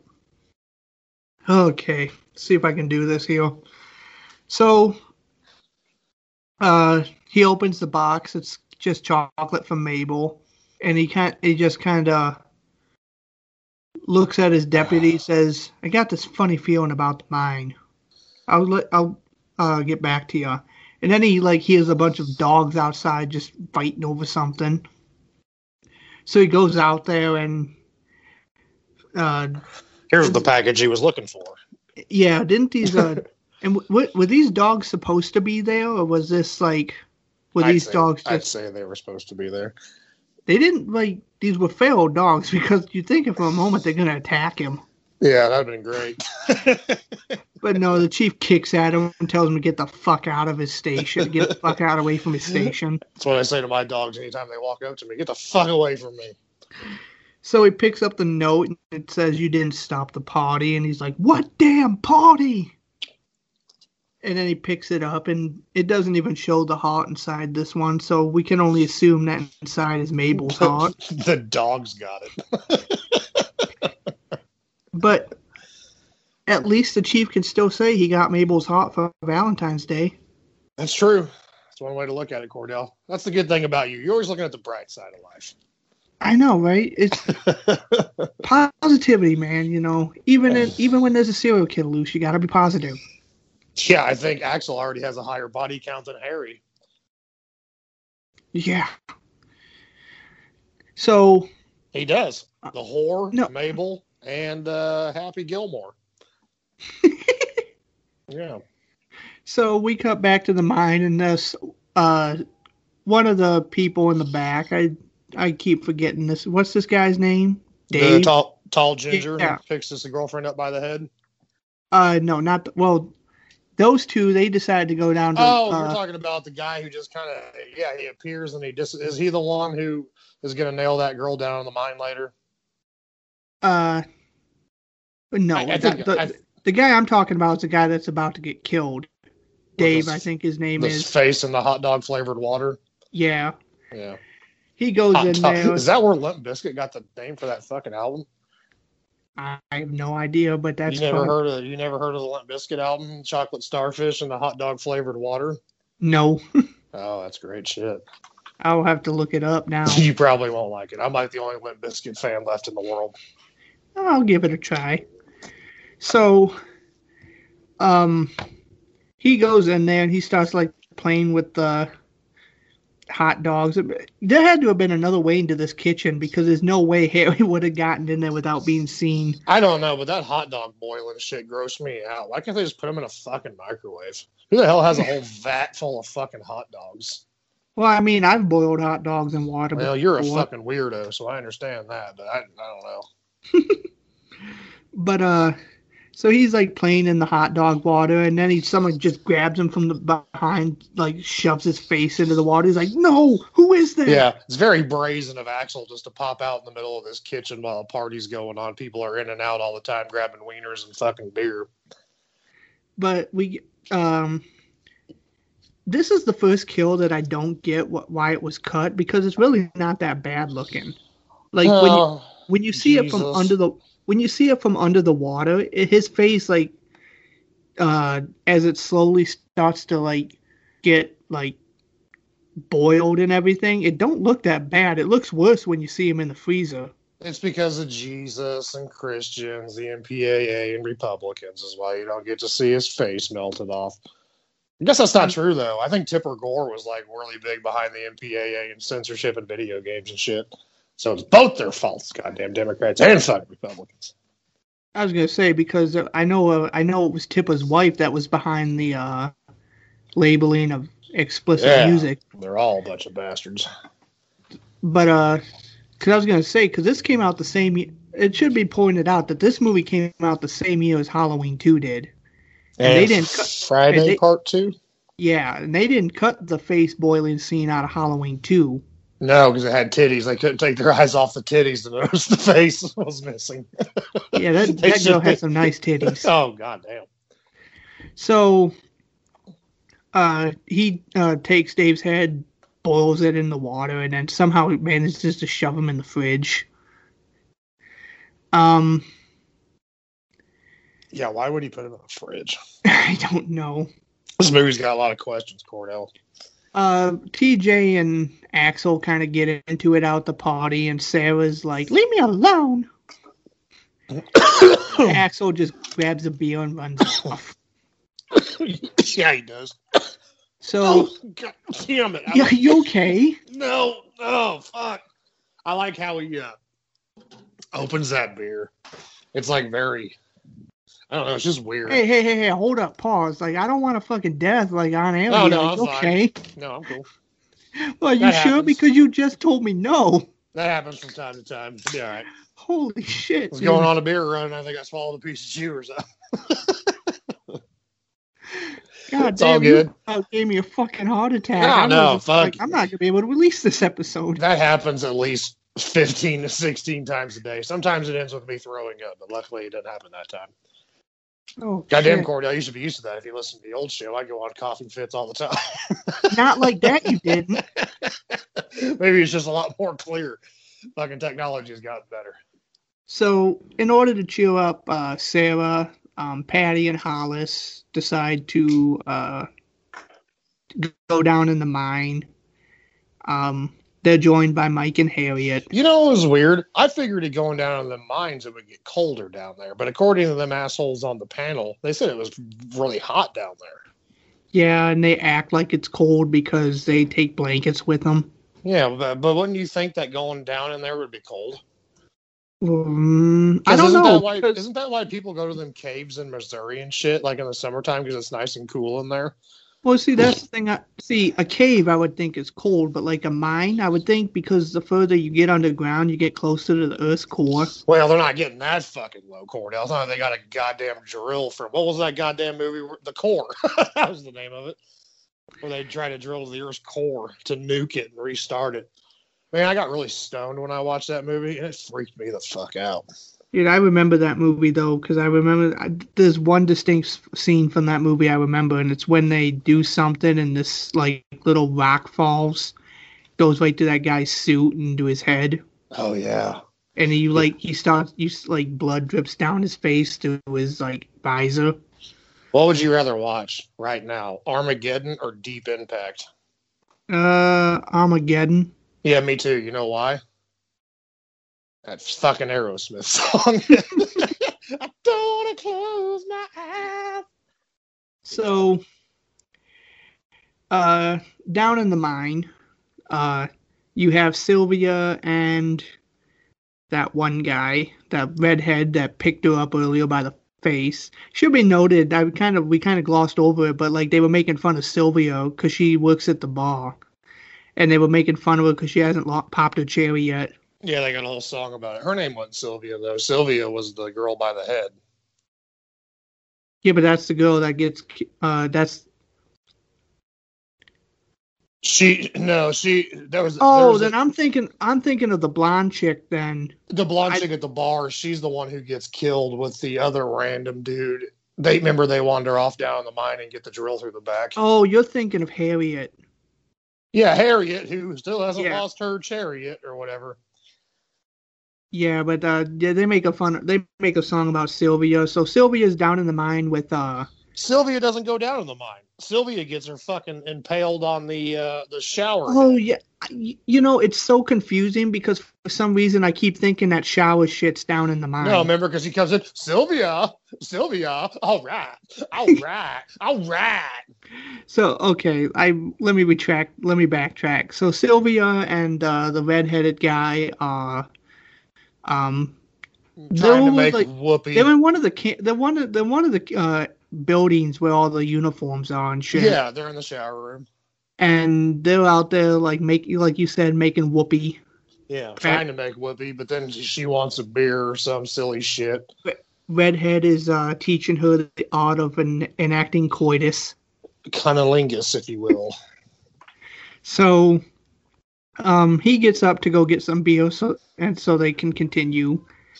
And she hears a noise, so she gets up to go look at it, and suddenly she starts getting freaked out by all the someone starts dropping all the uniforms on her, and she gets freaked out, and then Happy comes down on her. That's great. She's like, who's the asshole now? And she turns around, and we get like one of my favorite scenes, like the POV shot of her like screaming into the miner's face. Yeah, he picks her up by the fucking head just like her old man did. Go ahead. He's picking her up, and he's just like swerving around. And he carries her for quite a ways too, because he walks from the uniforms all the way into the shower room. Mm-hmm. And this is what I like about Harry Warden is like he's got like that upper body strength, and he's jerking him around and shit like that. So he picks her up by the head, carries her to the shower room, and then he just fucking takes her head and just like whips it right onto a pipe. Yeah, pretty fantastic. And the best part about it is the water's still running through her mouth. See, before he turned the water on, you kind of get the blood dripping out of her mouth onto his boots, and I like that. I thought that was pretty effective. I don't know if I'm correct or not, but it seems to me, I remember this going down different in the DVD. I remember the water not being on, and then he turns it on, but I swear to God, when I watched it the other night, the water was already running. Am I crazy? Or is my Blu-ray fucked up, or what? I didn't seem to have that problem. Oh, okay. But I might have just looked away for a second, take a drink of beer or something. But so redheaded dude, he comes back down. So Sylvia, with a case of beer. It should be pointed out when he went up top to get the beer, he goes into the kitchen where those two women are, they're stirring the hot dogs. He opens the thing, and not one of them notices Dave's body in there. And them two girls find a heart in the hot dog pot. He's like, ew, what is that? So they should have ate it like the black guy from Jason Goes to Hell. So he comes back down with the case of beer, and he's looking for, and then he notices the shower's on, and is like, go ahead, do it, because you do it pretty funny. All right. Sylvia, all right. Dumbass. So he starts like taking his shirt off and that, thinking he's about to like make some sweet shower sex. He walks in there and you know what? This scene right here, he walks up and he finds her hanging there and he's just staring at it's like he's staring right into his soulless body. And I'm thinking to myself, if they had made a sequel, I could have seen this guy becoming the new Harry Warden because the way the amount of time he looked at her, like staring into her face and that, you would that would fuck someone up. Yeah, I'd imagine. So I was thinking to myself, if they had made a sequel to this, I could think this redheaded dude could have became the next Harry Warden. Or just Harry Warden himself. Yeah, we'll get there. So that while this is all going on, Hollis, Patty, Sarah, Harriet, and Mike, they decide to go down into the mine. And the chief we cut to the chief, and he's on his way to check out the mine, and then he gets a call that the mental institution calls him back. So he kind of like zips around to go back. This guy can't make up where he wants to go anymore. He doesn't even get fucking killed, which is disappointing. So up top, all hell starts to break loose. Dave's body is found, and the redhead like bursts in, all fucking shaking and shit. Then this is where Axel. I like Axel at this point. He's like, "It's Harry Warden. He's here. Everybody, get the fuck out. Go!" Yeah. So TJ tries to run over the phone and dial it, but Axel, being the clever guy that he is, he cuts the line. So they're about to leave, and then, you know what? I'm pretty sure if TJ had not told Axel that they were in the mine, he probably wouldn't have went down there. You might be right. I don't know. I never even thought about it. Because it seems to me like Axel didn't know that they went down to the mine until TJ said something. Maybe he did know. Maybe he was just playing coy. I don't know. Axel is a good poker face in this. I was reading some trivia about this, and it said that the reveal of who the actual killer wasn't told to any of the actors until the scene was shot, so everyone could maintain their posture or whatever. Yeah. So everyone starts like stampeding out of there to get the hell out, and TJ tells Axel that Sarah's down in the mine with Hollis and the others, and that they're gonna go save them. So they will get some gear on, and they go out to the elevator lift. Axel's like, if anything happens to her, it's gonna be your fault. He's like, let's just get her out of there. You search the top, I'll search the bottom. Good luck. Meanwhile, they both get in the same elevator. Don't you think that's fucking weird? Good luck, like they're about to separate and they get into the same fucking thing. You would think maybe they do that good luck when they like get to the first floor and then they do it. And they separate. Yeah, it's fucking retarded. So down in the mine, Hollis is kind of giving a tour of the mine and everything. And Harriet and Mike, they kind of sneak away to the old engine room. And we'll get to this when we actually get to them being discovered, but we were supposed to see their deaths. Yeah. He talked about that on the panel. I did stick around long enough to hear that. So I'll get to that when we get to Hollis discovering them. But so they sneak off to go fucking make love. There's a lot of love making in this movie. Not a whole lot of boobies to be mentioned, though. Yeah, this movie is almost like Friday the 13th Part 6, where it's like all like sexual tension but no boobs. Bullshit. So could have at least got that trailer skank in the beginning to do it. Then they probably would have had to cut that though, because the nipple and blood and the same thing. So Hollis and them, they're walking around, and Howard's like acting all fucking like Howard. He's like scaring the shit out of the girls and everything. And they're walking, and then they start hearing like a noise behind them, and we see Harry. He's like going down the hallway. He's like busting the lights on the side of the thing. I like that. I like that imagery, like just the silhouette Of of him Harry. knocking the lights out. Yeah, Yeah, it's pretty him cool. swinging the pickaxe and busting the lights. I like that. Hollis is like, it's probably rats. Howard's like, that ain't no rat.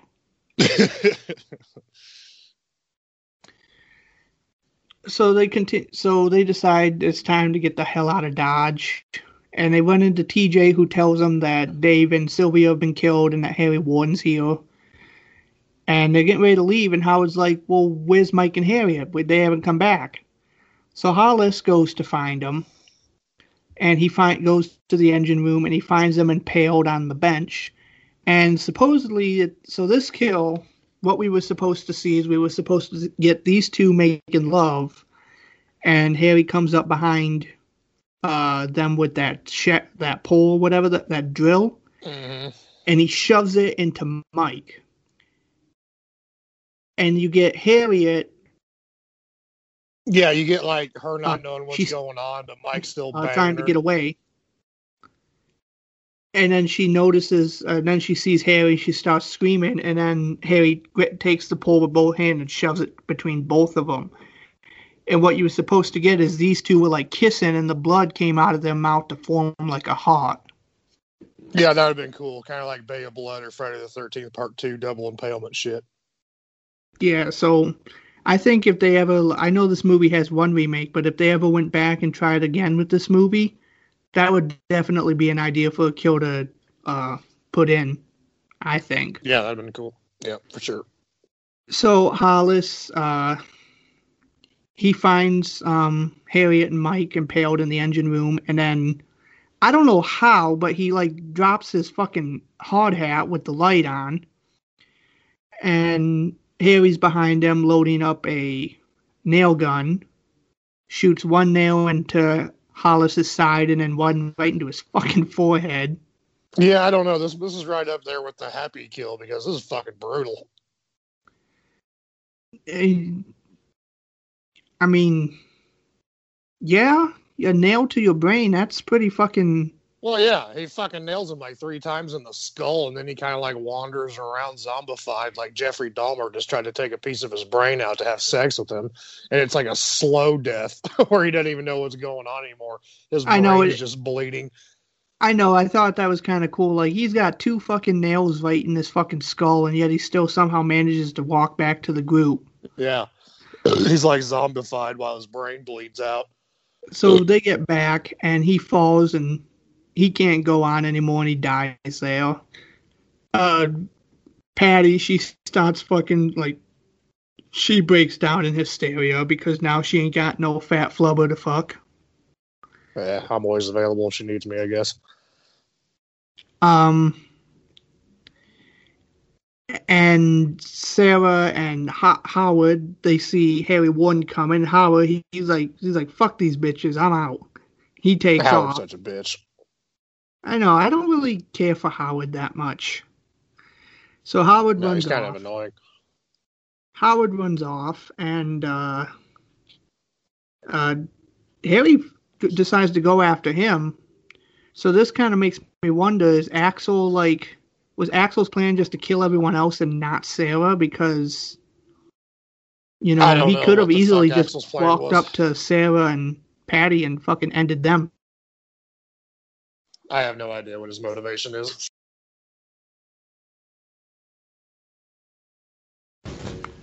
You know? Oh, yep, I'm here. Sorry, I was muting you because I was coming back in from the garage and the dogs were coming in and the wife was there and everything else. Oh. My bad. Plus, my internet might have cut out in the garage for a second. Okay. We're back. My bad. I've been muting you when I got to pee and when I go outside to smoke. So, unlike the old show, I used to just piss right on the fucking microphone. So after Howard runs off, and Warden goes after him, Sarah is trying to get Patty so they can go, and she won't leave Hollis's side. So she like grabs Patty and just gives a full-on face to the face. I love the echo that. I love the echo that slap made. Goddamn, you're down in the mine. You got to have some echo. So they start going, and they run into Axel, and yeah, this is the part of the movie I'm talking about where it's like here, there, we're running there. I hate movies that just go all over the place. It drives me nuts. They run into Axel, and then we cut to the chief. He's getting ready to go back in his truck when a group of kids come up and tell him that Harry Warden's killing people at the mine. So he starts heading to the mine, calls dispatch to get every man available, get the mayor, those people trapped in the mine. I mean, like I told him not to go out there. Fuck them. So, Axel's leading the girls through one of the tunnels, and they hear a noise coming from you kind of get like this long tunnel with a fork in the road, and they hear a noise on the other side of them. So Axel grabs a fucking piece of wood from the ground and fucking slams TJ right in the fucking... Because he knows there's no killer. He knows who it is. He just wants to fuck TJ up with the 2x4 like Hacksaw Jim Duggan. He like hits TJ full on hard in the gut with a piece of wood. Yeah. It's funny, like the first time you ever see this movie, you're like, okay, maybe he thinks Harry Warden's coming, but then after you watch, you're like, no, he knows exactly who's coming, and he just fucks him up with the 2x4. I love it. He's like, oh shit, what? And TH is like, what the fuck are you doing? I'm sorry, man. I thought you were Harry. Right? Do I look like Harry? So then they're trying to escape. Howard, we still don't know where he is. So they get to the controls to the elevator, and oh, how convenient! Harry busted that. So they're like, "Well, we That's can't what go." I was trying to figure out. That was the lift that them two that they took down, right? That wasn't. I was thinking, watching it last night, I was like, "Oh, he hit the controls of the mine cart," but that wasn't the mine cart. That was just the lift. Why the fuck didn't they just try to go back to the goddamn mine cart? You gotta have that horror movie trope of people like, normally you attribute it to the teenagers, but like these people can't seem to make logic decisions. I guess that's the way TJ came in, so that's the way he's trying to go out. So they start climbing to try to get out, which that's going to be a long fucking climb. That is a long, because they said it was like 2,600 feet underground. That's a half a mile worth of... Because there's 1,320 feet and a quarter of a mile. So 2,600 feet, you're looking at a half mile of fucking climbing. So they start climbing, and Patty, she's like, I don't know if it's heights, I don't know what's going on, but she starts to hold up the caravan. And suddenly, Howard's body comes falling out of nowhere. If I was Sarah, you would have just punted her off the fucking thing. Oh, yeah, I would have grabbed her right by the back of her pants and just thrown her right off of there. Like, well, I guess Harry got her. So Hollis's body comes falling. It's tied to a rope. And when the rope snaps, it causes such a force that it actually rips Howard's head right straight off of his body. Thank Christ. So I like that. We kind of get we get the POV at the bottom of the body just falls down, hits the ground. Yeah, that's pretty cool. So they all decide to, go back down, and they think Harry's up top and fucking with them. So they decide to go and, let's go to the carts. Right. Well, along the way, they get to this area of the mine that's got 6 feet of water. And I think at this point, if you can't guess who the killer is, because they almost kind of make it like kind of suspect that it could be Axel, because he says, well, I'll wait here. I don't know. I never guessed him. So, I just always assumed it was Harry Warden the first time I saw it. So they're moving, and they hear Axel go, ugh! So they go back, and they find the barriers broken and a light sinking to the bottom of the water. So they just immediately assume that Axel is drowned. 60 feet of water. And then, this is the part I'm forgetting. What happens here? This is where somehow TJ gets separated from the group too. Isn't there like a little cave-in Something. Yeah. I think it's that. Isn't that fork in the road again? TJ goes Yeah. right, but shit collapses, and the girls try to look for him, but then they're like, "Fuck him," and they're like hugging onto the wall, because he told them just to, take the right and follow the wall. So they're hugging the wall, and then Harry comes out of nowhere and fucking pins Patty right in the gut with the pickaxe. Good. I think at this point, I think everyone's kind of had it with Patty's shit because she doesn't even get a ceremonious death. It's just pickaxe done. Now she's slit right to her stomach. But the kills in this movie are pretty brutal because Patty's death, she doesn't even die right away like that. Like she gets hit in the stomach and she slowly like falls and dies right there. Patty was pregnant with Horace's baby, and that was a double kill. With Hollis's baby? Mm-hmm. Where did you hear that? I don't remember that. I just made it up. Well, I mean, Jason killed a pregnant woman in one of the earlier movies, so I wouldn't put it past him. Could you imagine if he swung that fucking pickaxe, hit her right in the stomach, and he pulled it out, and there was a little fetus attached to it? Oh, that would have been hilarious. That is like birth control taken straight to the point. Yeah, then Hillary Clinton ate it. Ugh. She eats babies. You didn't know that? I mean, I knew Bill got blowjobs, but I didn't know she ate babies. That's my favorite thing about the conspiracy shit. Do you know Hillary Clinton's running a pedophile ring out of a pizza parlor? It's like, if anybody was doing it, it was probably Bill. I don't think. So Sarah is now the only one left, and she's walking alongside the thing, and here comes TJ again. So now it's just down to these two and Harry. So they get to the cart, and they're trying to get the thing going. Harry pops out. And somehow TJ gets the carts moving again, so they jump in. Harry jumps in. And we kind of get like this cool, like, Harry's trying to catch... This is why I don't think Axel is trying to kill Sarah, because he seems to only be going for TJ. Yeah, I'd have to rewatch it just with that in mind, whether or not he's trying to kill Sarah or not. You might be right. So he's trying to get TJ. TJ's found. Luckily for TJ, there was a shovel in one of the carts.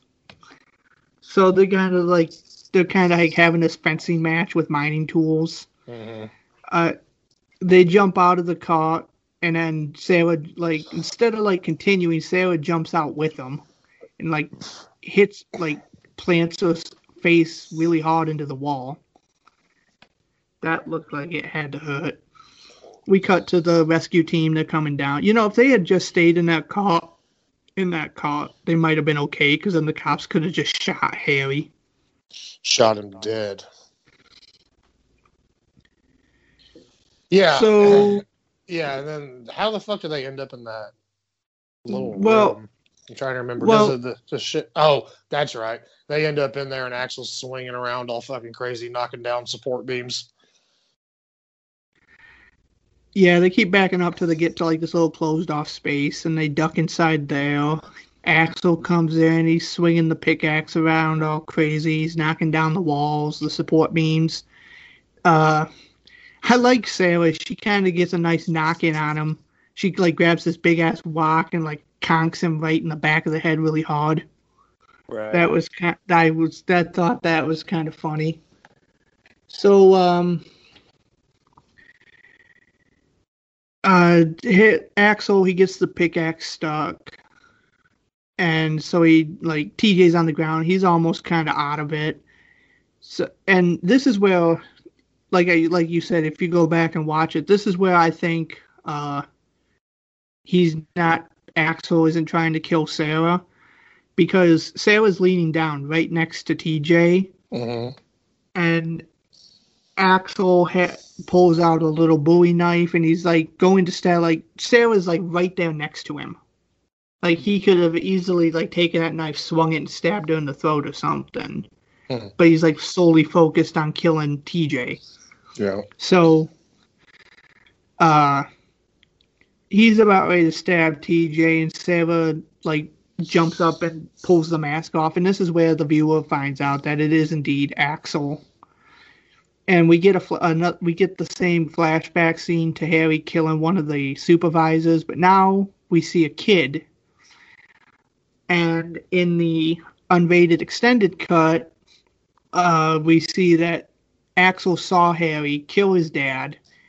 Blood splatter on his face. Yeah, Harry rips the heart out of fucking his dad's chest, and blood just splashed right onto him. Yeah. That's Did we need this? Did we need this fucking backstory shit? Couldn't it have just been Harry Warden? Well, we'll get to that when we discuss the remake. We're not gonna go in detail. We're just gonna discuss what the remake did and how it failed. So, TJ grabs a boulder and hits Axel in the chest with it, and that sends Axel into a support beam that causes a collapse. TJ and Sarah, they get out as the rescue team goes in, and they tell the sheriff that it wasn't Harry Warden. And the sheriff's like, I know. I just got a call from Eastfield. Harry Warden died 5 years ago. And then they tell him and the mayor that it's Axel. And then they have to announce, oh my God, Harry Warden killed Axel's father. Right after they showed it to us. We couldn't, put two together. Didn't they know that? Didn't they know that Axel's father was killed? This is not a town of logic. Guess not. So, one of the rescuers announces that he's still alive. So Sarah runs back, and what they don't know is that he's cutting off his own arm. So they pull off some of the rubble, and she pulls his arm right out of it with a bloody stump. Yep. And you hear Axel. He's he tells the town to basically go fuck itself, and he'll be back, and they're all gonna die. And then he tells Sarah to be his bloody Valentine. And we get gonna have a hard time with that one arm, pal. And I know, right? So we get maniacal laughter as the screen fades to black. My favorite part of the movie's coming up. We get the appropriate end song, The Ballad of Harry Warden. From a long time ago. Yes, I love the song at the end of this movie. It's fucking fantastic. And that, ladies and gentlemen, is My Bloody Valentine from 1981. So before we go into the legacy and the remake of this film, let's get to it. Tyler, Big O, high, medium, low, or are you cutting your dick off? Goddamn, I feel like I felt all over again when we were doing Friday the 13th Part 6. Normally I'm very high on this movie, but this time around, I didn't have the best of time watching it. I still appreciate the costume of the miner. It's very cool. And I do like most of the characters, and the kills are fucking great, but I feel like it drags in some parts. At least it did this time around watching it. Like I said, with Friday the 13th Part 6, I might go back and watch it here and again in a couple of years and be right back up as its biggest supporter. As we were doing this, I was sitting here thinking, do I give this thing a high or a medium? And before I turned on the special edition Blu-ray, I'm like, oh yeah, this is going to be the Big O again, just like I think I gave it the last time I talked about this on the old show. But now I'm sitting here debating, do I give it a high or a medium? It's dropping down that far because it's kind of pissing me off as we talk about it more and more. I don't know why. But no, it's a top-tier slasher movie to me. I'll still give it a high. I think just for some reason, normally I don't pick out little details in movies. Like, I think you were trying to pick some out in an episode we're recording. I told you not to use logic. It's probably when we were talking about Silent Night, Deadly Night. Yeah. But sometimes it's hard to get away from it. And for some reason right now it is, but I'm still going to give it a high. I do enjoy the shit out of this movie, but yeah, top tier slasher for sure. And they could have done so much more with this Harry Warden character.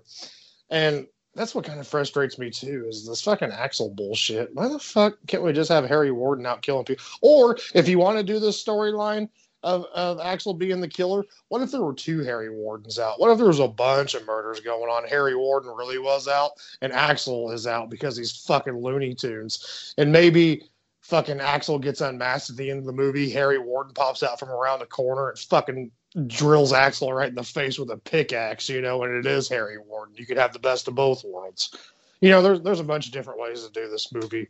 But unlike Silent Night, Deadly Night, which I felt like never drags, it always had stupid shit going on, titties were out, or somebody's being killed. That's why that gets the big O. This one kind of dragged for me a little bit this time around, but I'll still give it a high. Still love the movie. Still everybody needs to watch it. And I'm going to give this movie the big O. This movie is my favorite slasher movie that's not part of a franchise. Because I don't consider, to me, a franchise has to have a bunch of sequels, and then you get the reboot. This movie was just this and then a reboot, so this doesn't qualify as a franchise slasher to me. No. And this is my favorite. I just kind of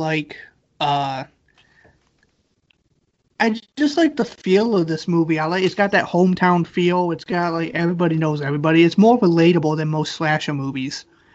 I love the background story to this. When they were going to shoot this movie, when the town found out they were shooting a movie there, they went and cleaned up the mine, which was all dirty and everything. So then the crew had to go back in and dirty the mine back up and shit. And one thing I didn't say about it, but the scene when everyone shows up at the mine for the party, you can tell that that the town really did go to clean this mine up, because it all looked freshly painted and that. It looks like it feels like what they did was they just kind of threw dust on the wall to kind of dirty it back up. But I love the killer. I love the look of the killer. There's one thing about this movie I like is, for me, a good slasher villain has to have a cool costume. Oh, yeah, for sure. And the miner. And this is another thing that I hold against the remake is, I think it's just the size of, the eyes on the mask make it a little more creepier in this movie than the remake does. Well, let me ask you a question before you talk about that, before I forget. You remember when they're down in the mine and the girls are asking what's on the walls, and they said they sprayed it with lime or some shit? Yeah. Do you think they had to throw that line in there because when they were trying to dirty it back up, it looked kind of funky, and people were like, "Why would it look like that if you're in a mine?" It could have been, but I also think that might have actually just been a part of the mine down below, because I think that is true. They do put lime on the walls so the wood doesn't break, and it's something to help with explosions.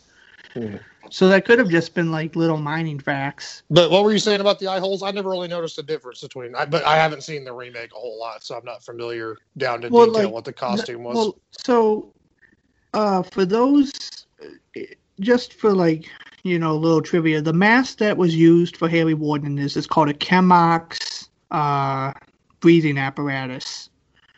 Chemox MSA breathing apparatus. It's very difficult to find this mask now. If you want the mask to make a Harry Warden bust, it's very difficult to find it. And the mask that was used by the remake was just a Russian gas mask. But just the size of the eye, the eyes on the mask. How they're those big bug. You know what I'm saying? Were they? Are you saying they're big bug in this movie, but they're kind of circular in the remake? Yeah. Okay, I got you. I see what you're saying. Yeah. It's funny. There was a part in this movie where it was lit just right to where it caught Harry Warden's face, to where you could see a good chunk of around his eyes. Yeah, that was when I saw that. That was when he killed Happy. When he was leaning down over Happy's body, you saw you saw the face behind the mask. Right. I think maybe what that was is that's when you look at the mask face full on, you see it's like tinted in a way. But like if you look at it from like the side like that, then you can see someone underneath it. Man, if they would have lit him like that the whole movie, that would have been kind of creepy. But this movie, it does have some pacing problems. It definitely feels kind of slow, like when we get to the soap opera stuff. Yeah, I like that part. It just kind of feels out of place for me because they built up such this like sense of suspense with the murders going on, and then you kind of get like this sappy like soap opera music and TJ and Sarah. So, but yeah, I'm gonna give this movie the big O. This is definitely one of the better slasher movies that came out of the 1980s. It's definitely underrated in my opinion, but I'm very happy to see that within the last recent years, there's been a lot of love for this movie. Like a lot of people going back and discovering it. I think that's kind of what led. Like I mentioned before the show, I got my Harry Warden figure from Shout Factory that was made by NECA. It's the first ever official Harry Warden figure to be officially licensed. And the figure is awesome. It looks just so screen accurate. No, the character of the miner is very cool, and it's really frustrating that nothing was really done with it. So, yeah, I'm going to give this the big O. Right on. I believe, if you go back years ago to the old show, Cordell, I think I was right there with you. But like I said, the next time I watch it, I might be there again. You just never know. You ever have them times where you sit down and watch a movie and you're just in a fucking weird mood and just don't enjoy it as much as you usually do? Well, maybe that's I think me. what's... I might just be a moody bitch on my period. I don't know. Well, you know, with what you were saying about, I think this would be a good time. You know, we were talking about like why couldn't the killer have actually been Harry Warden? And I think this is where we should talk about the remake. So in 2009, hold on, just a second. Just a second. To be fair, me being a moody bitch on my period while watching it, I still give it a high. So you know, that's 4 out of 5. It's not like I'm saying this movie sucks. I'm just saying I love this movie so much. It was kind of surprising that it went down just a little bit. So you know, I do love this fucking movie. I just want to say that before we move on. So 2009, Lionsgate got the rights to remake this movie, and there was so much potential because obviously in this movie the killer was a copycat. It was Axel. So they had an opportunity to actually make Harry the killer, and the first minutes of the remake, Harry Warden was going around killing people left and right. Yeah, he killed right. people at the hospital. So long. And Harry got two of the best kills in the remake at the beginning of the remake. How did they shut Harry down? Did he just run off? I forget. Well, and then they find his body later. Is that what it was? What happened was, so after he wakes up from the coma, he kills some hospital staff, comes back to the town, to the mine. And he starts killing some teenagers there. He gets the two of the best kills, in my opinion. The one where he pops that guy's eye out with his pickaxe from behind. Yeah. And the other one was when he separated that woman's face at the jawline with that shovel. That was a fucking amazing kill. I might have to go back and watch this. I don't remember shit about this movie. Just as he goes to kill TJ, the cops show up and they shoot him and he kind of runs away. And then later in the movie it's revealed that the cops found him afterwards. Instead of arresting him, they just killed him vigilante style and hid the body. But in the remake, they do the same whodunit, but instead of Axel, it's TJ. I'm just going to spoil that now because I'm never going to review the 2009 remake on this show. Yeah, they just flip it.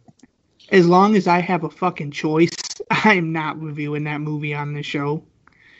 The movie has some good kills. It has some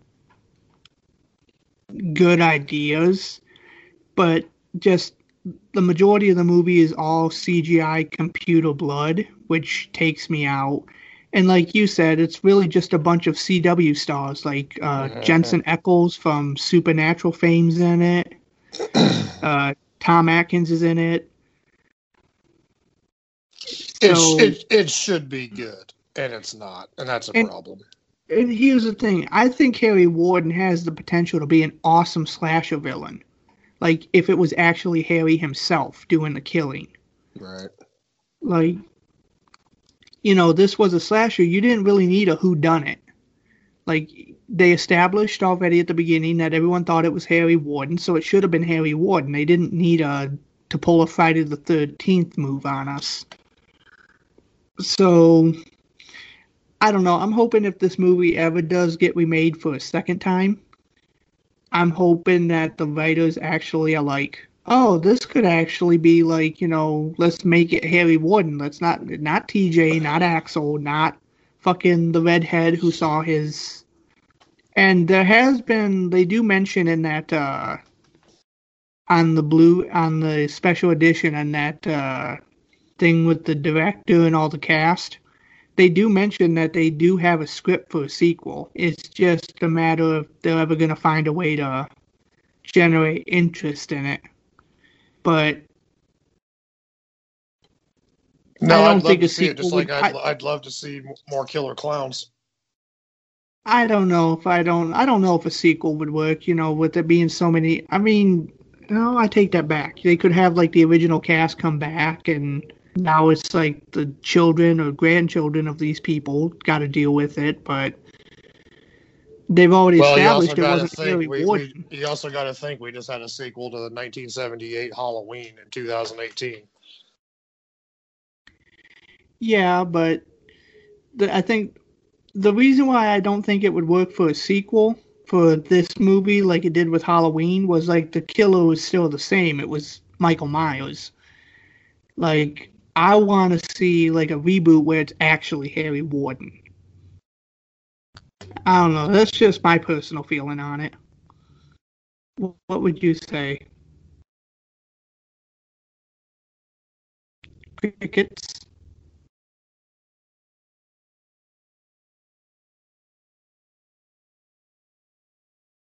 Tyler?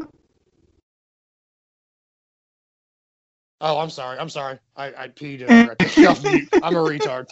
But I agree with you on some of the things you were saying. The remake, it did try to do some stuff, and it succeeded with some of it. But at the end of the day, I remember enough of that movie to remember that the experience, especially towards the end, I did not like. Because I can't remember exactly what it was, but wasn't the killer locked in a cage at one point? And it's a complete fucking cheat how he turns out to be the killer at the end. Because I remember, didn't like a character get injured while he was locked in a cage or some shit? And they thought they were being clever by changing who the killer was from Axel to TJ. It's like, TJ's locked. TJ goes to the mine to talk to the foreman because he's decided he's not going to sell the mine. He gets locked in a cage while Harry kills the foreman right in front of him. Yeah, it's bullshit.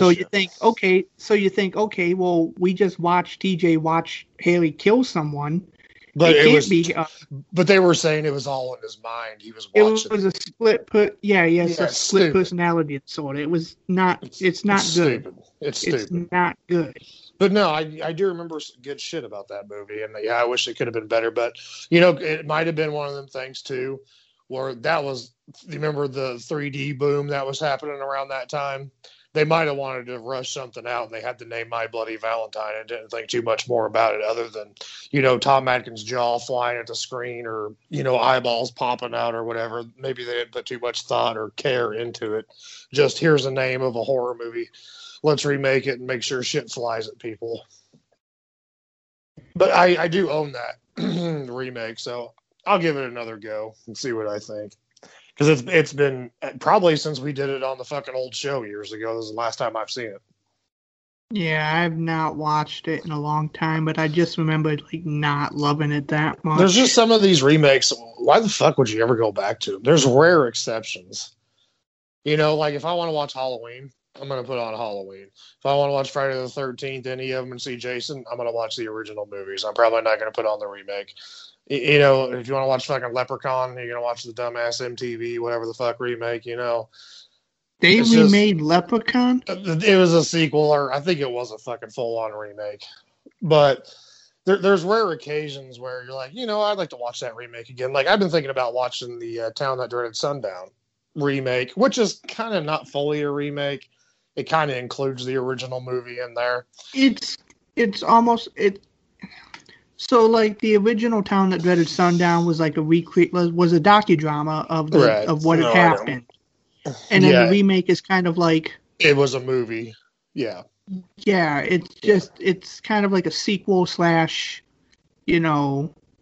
it's a sequel to an event that never had a sequel. Right, and the Black Christmas remake, I still check out every once in a while. Which one?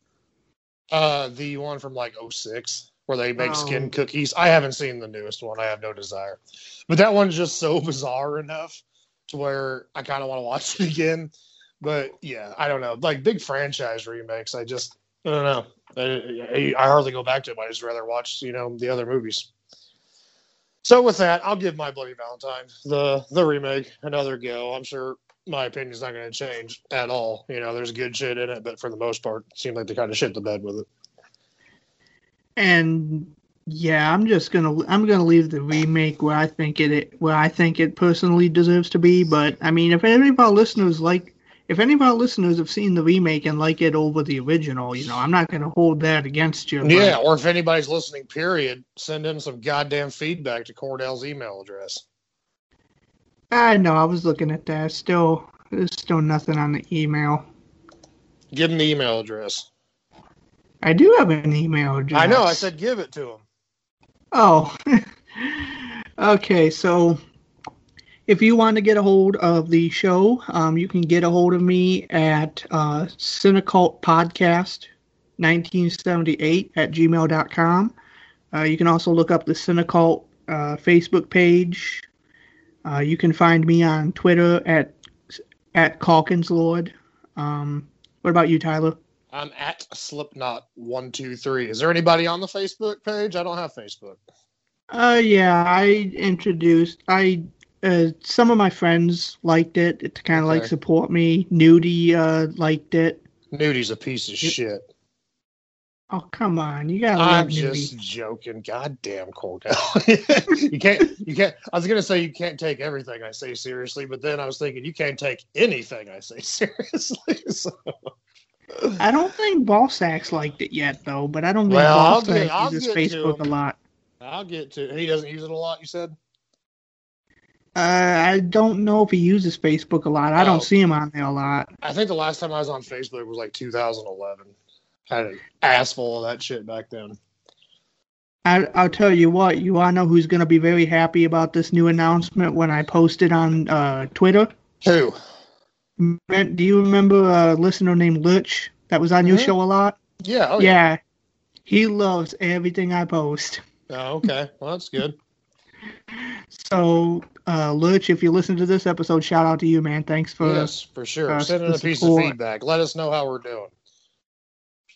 See if we're doing okay or we need to change it up a little bit. So, and I think that will conclude us for this week's episode. Are you playing out with the Ballad of Harry Warden? Oh yeah, that's going to be that'll be definitely in the credits. Okay, I'm going to skip us talking and I'm just going to listen to that. Okay, so all right, well, go ahead and say goodnight, Tyler. Do I sign this off like I used to? You can. Cordell, go fuck yourself. Go fuck yourself too, Tyler. Thank you. Happy Valentine's Day. Have a happy Valentine's Day, everybody. And until next time, join us next time. And hopefully we will be doing action movie. Yeah, maybe something. Cordell's convincing me, people. I'm a slow converter. So, all right. Happy Valentine's Day and have a good night, everyone. Bye.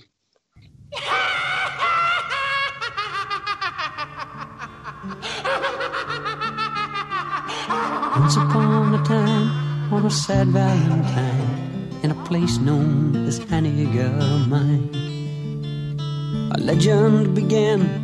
Every woman and man would always remember the time. And those who remained were never the same. You could see the fear in their eyes. Once every year, as the 14th draws near, there's a hush all over the town. Or the legend they say on a Valentine's Day is a curse that'll live on and on. And no one will know as the years come and go of the horror from long time ago.